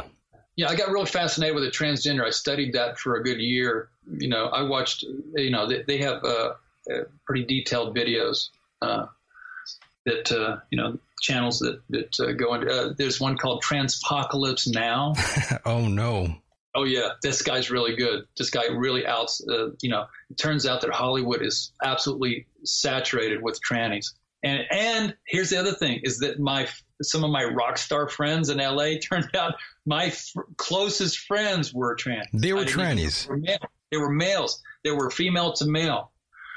And look, they were sleeping with girls. I mean, they had male package. I'm not saying that they had, but when I look at them, my buddy goes, hey, I just did the guitar for Cat Stevens' new album, right? And I go, wait a minute, Cat Stevens. I looked at him and went, oh my God. And they even gave him the name Cat Stevens. See, that's the clue. Well, Cat. this is devastating to me. I never heard such claims. Yeah. Okay, now, David, I sent you a direct link to the live chat. Definitely hit mute, by the way, if you do enter the chat room. Boy, this conversation is really taking a dive, isn't it? This is pretty fun, actually.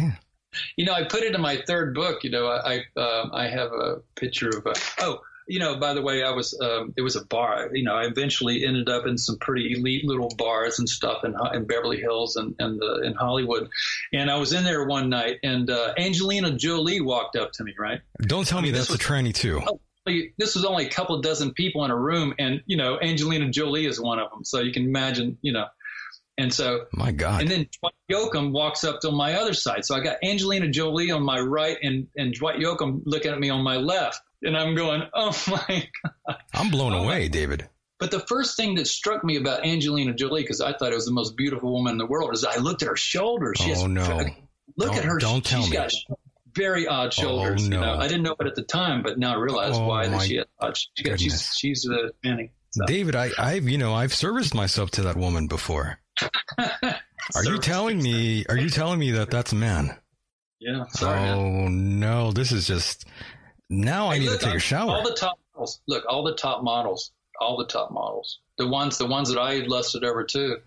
Oh my goodness, David! This is a shocking revelations we are hearing here now. For the first time we're hearing this. Really? Okay. Well, I mean, the whole Arnold thing, and now Angelina Jolie is a man. That is crazy. And she had, I don't know the extent of, but she's certainly got all the parts of a woman. I'm not saying she's walking around. I mean, her hands are a little odd, I have to say. Yeah. Those are kind of like man's hands in a way.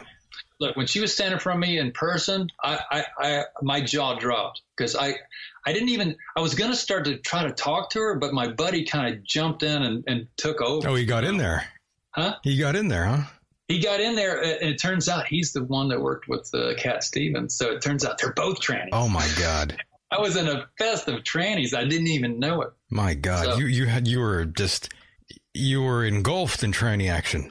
Yeah, and there was Bon Jovi over there, and he's a tranny. And then there was, there was who was that? I forget. What's her name? Winona Ryder. My buddy, I was with a buddy of mine, a guitar player, a real good looking guy, and he goes, dude, Winona Ryder is staring right. Because Winona's staring at me. Don't right? do so this to me. She comes walking by. I go, Winona, right? And he goes, no, don't say anything. Right? I go, okay. Comes to find out, found out Winona's training. Turns out my buddy is too. Oh, my God. I couldn't believe it. I mean, he's the most masculine looking, handsome guy. He played guitar in that band Poison, I'm telling you. Yeah. Well, wait, Poison? Yeah. Don't tell me. Don't tell me someone in Poison is also a tranny. Oh, they're all trannies. What? Yeah. Oh, yeah. Michael, what's his name? The lead singer? Yeah. All those people are all trannies. Look, I mean, you don't have to believe me. Just if you want to go and look at all no. I had to put the funeral music on. My God. My mind is just, I don't even know what to say. I'm shocked. Yeah, me too. But I'm kind of over it because this was a couple of years ago. I went through all my, studying about trannies. But geez, now I'm afraid to ever service myself to any of these women now. Yeah. My God. Yeah. I mean, this is terrible. Yeah. In fact, in Scientology, it turns out that a lot of my friends were. I didn't know. I didn't know. I even asked one out by. Oh no! Don't tell me. I didn't go. She said, "Oh, I'm busy." But what's her name? Oh, let's see, I'm a little kind of jumpy here, so I forgot her name. It'll come to me, but you'll recognize her. She's famous, and she lived with Brad Pitt for a couple of years. So it's not like she's not good looking. But she's really weird looking. What's her name? Don't tell me Jennifer Aniston. No, but that's a super tranny. That's a tranny too. All the friends, the whole Friends cast. Oh my God. Those men were actually trans or male to female. This is a tranny universe. Yeah. Well, no, Hollywood. God. Hollywood. That's the thing. Satanism. They do it to their children. Terrible. Look at Bush. Look at Bush's wife. You want to see something really weird? Look at the senior Bush. Look at his wife, Barbara Bush. Look at a picture of her when she was 25. Holy smokes! It looks like a man in a dress. Well, now we know why Bill Clinton did what he did in the Oval Office. Well, look, I mean, Hillary Clinton and Bill Clinton are very suspect in all this too. Those are some freaks right there, for sure. Bill Clinton's got a very thin neck. Yeah, he's a freak. Okay. That guy's a freak. He's got an odd look, and plus, he's got a very thin neck. So. Oh, my God. Well, David, I hate to cut this off here, but we are running out of time here, and I feel like I could talk to you for hours, David. Yeah, well, I got a lot going on, I guess. But, it's a sad that we ended up on such a sour note with all this tranny stuff. Oh, trust me, it's not a sour note. This is a highlight here. Oh, yeah? Okay. Hell yeah. Okay. We learned all kinds of interesting stuff here tonight. I mean, this was like a big, happy, dysfunctional family discussing the ins and outs of life. Yeah. I love it. Yeah. I mean, look at how I feel. I lived all this. That's wild. David, you're now officially, you're like one of my favorite guests I've ever talked to now. I do have some stories though. We got to do this again, David. I mean, this is just too damn good. All right. What you doing tomorrow? Well, tomorrow, I'm not really doing anything. We're not going to do it tomorrow, but we'll do it soon. We'll do it very soon. I tell you what, I will do it before the end of the world, which will be in 2 weeks. If you want to do another show before 2 weeks is up. I do. We have to. We have to. Okay, good. Because I do need to sell books. I owe the printer, almost $3,000. I got to pay in 2 weeks. The best way you can do is buy my books. Please just buy my books because all that money goes to me. You're going to buy it directly from me. I'll sign your book. He'll autograph them, folks. I will autograph them. With a non-tranny hand. That's right. And, it's so funny is that the trannies were, attracted to me. I don't know if they thought I was a tranny too. It's the hair. It's the hair, David. Yeah, I got a look, You got that lovely hair, the men and the women, they can't hold back. Can't hold back on that. I have big hair. Yeah. Hey, man, I tell you, in the 80s, back when we used to, look, I was a hair god in L.A. I used to drive around, in the 80s and 90s with, in a convertible, and I had this big blonde hair. Awesome. And people thought I was Duff from Guns N' Roses. That's what I looked like. Well, David, I have to say, David, you still are a rock star to many of us out here. I don't know about that. But, yeah, you know what? Kind of a rock star status in the sense that, I went to Anarchapulco, which was, it's a meeting of Bitcoin people. It was about 3,000 people. That's right. And that's right. I never made a public appearance. And I didn't tell anybody I was going. Why should I, And I got down there and everybody was recognizing me and yelling my name out. Like I'd never had a feeling like I was a celebrity. So it was interesting. Well, David, you're top talent, David. You shouldn't be so humble. I mean, you are the man, David. And I want to thank you tremendously for being a part of the program. And I will talk to you very soon and we'll set up another date ASAP. We got to get you back in here. It seems like we barely just scratched the surface, David. Just got going. We barely got rolling. That's right. And David, go ahead and plug anything you'd like, any final words, anything you'd like to say. The floor is yours, man. Go ahead. Okay. I haven't been to a doctor, one of these doctors that gives you antibiotics and stuff in 22 years. I'll tell you why, because I discovered this Rife technology. Rife technology is a sound frequencies that kill bacteria. And it's a machine that's pre-programmed, and I sell these. They sell for $1,500. Well, actually, complete, it's almost $2,000. But, I have two of them, and I used mine even last night. I have a problem with candida. I have all these problems with keeping all the bacteria and the fungus and stuff because, my immune system got destroyed by all this paint that I sucked in all those years. So, I've rebuilt my immune system and stuff. And so the reason if I look really young now at this age of 62 is because I clean my body out with using this Rife technology. So I will sell you one too. If you contact me, through my website, you'll see my how to contact me, my email address. I'll get you one. I'm telling you. Holy shit, you look good, by the way. Thanks. It's. I didn't know you were that old, and I don't mean that in a I don't mean to be very offensive by saying that, but you look great for your age, my friend. Yeah, I do. I see people young. that are 62 and they look like my grandpa. I thought you were like in your 40s at the most. Yeah. To be honest with you, wow. That's what I'll do to you. That's what, my nutritionist that helped save my life when I was in LA, she said, people don't die of old age. Mostly they die of an accumulation of bacteria and parasites and fungus that destroy their organs. Their organs start malfunctioning. So this Rife technology, what it does is it kills bacteria by simply, you connect to the machine and there's no sensation. It's just, you just feel better. So yeah, be sure and buy one of those. The other plug I would do would just be, for my books. If you go to my website, which is my initial and then my last name, which is Dees, it's ddees.com. I have my books on half price right now. Only right now because I have to get the money to pay the printer in 2 weeks. We got to do this, folks. Got to help out David Dees here. Yeah, if you want to support my activism, which is quite a body of work. I got 400 illustrations that are in print. I got 300 right now, and then 112 more that are getting ready to be in volume 4. This is hardcore stuff. It's a lot of fun. Hell yeah. It's very worth supporting. Amazing. Thank you so much, David. And again, I'll be in touch with you here in a moment.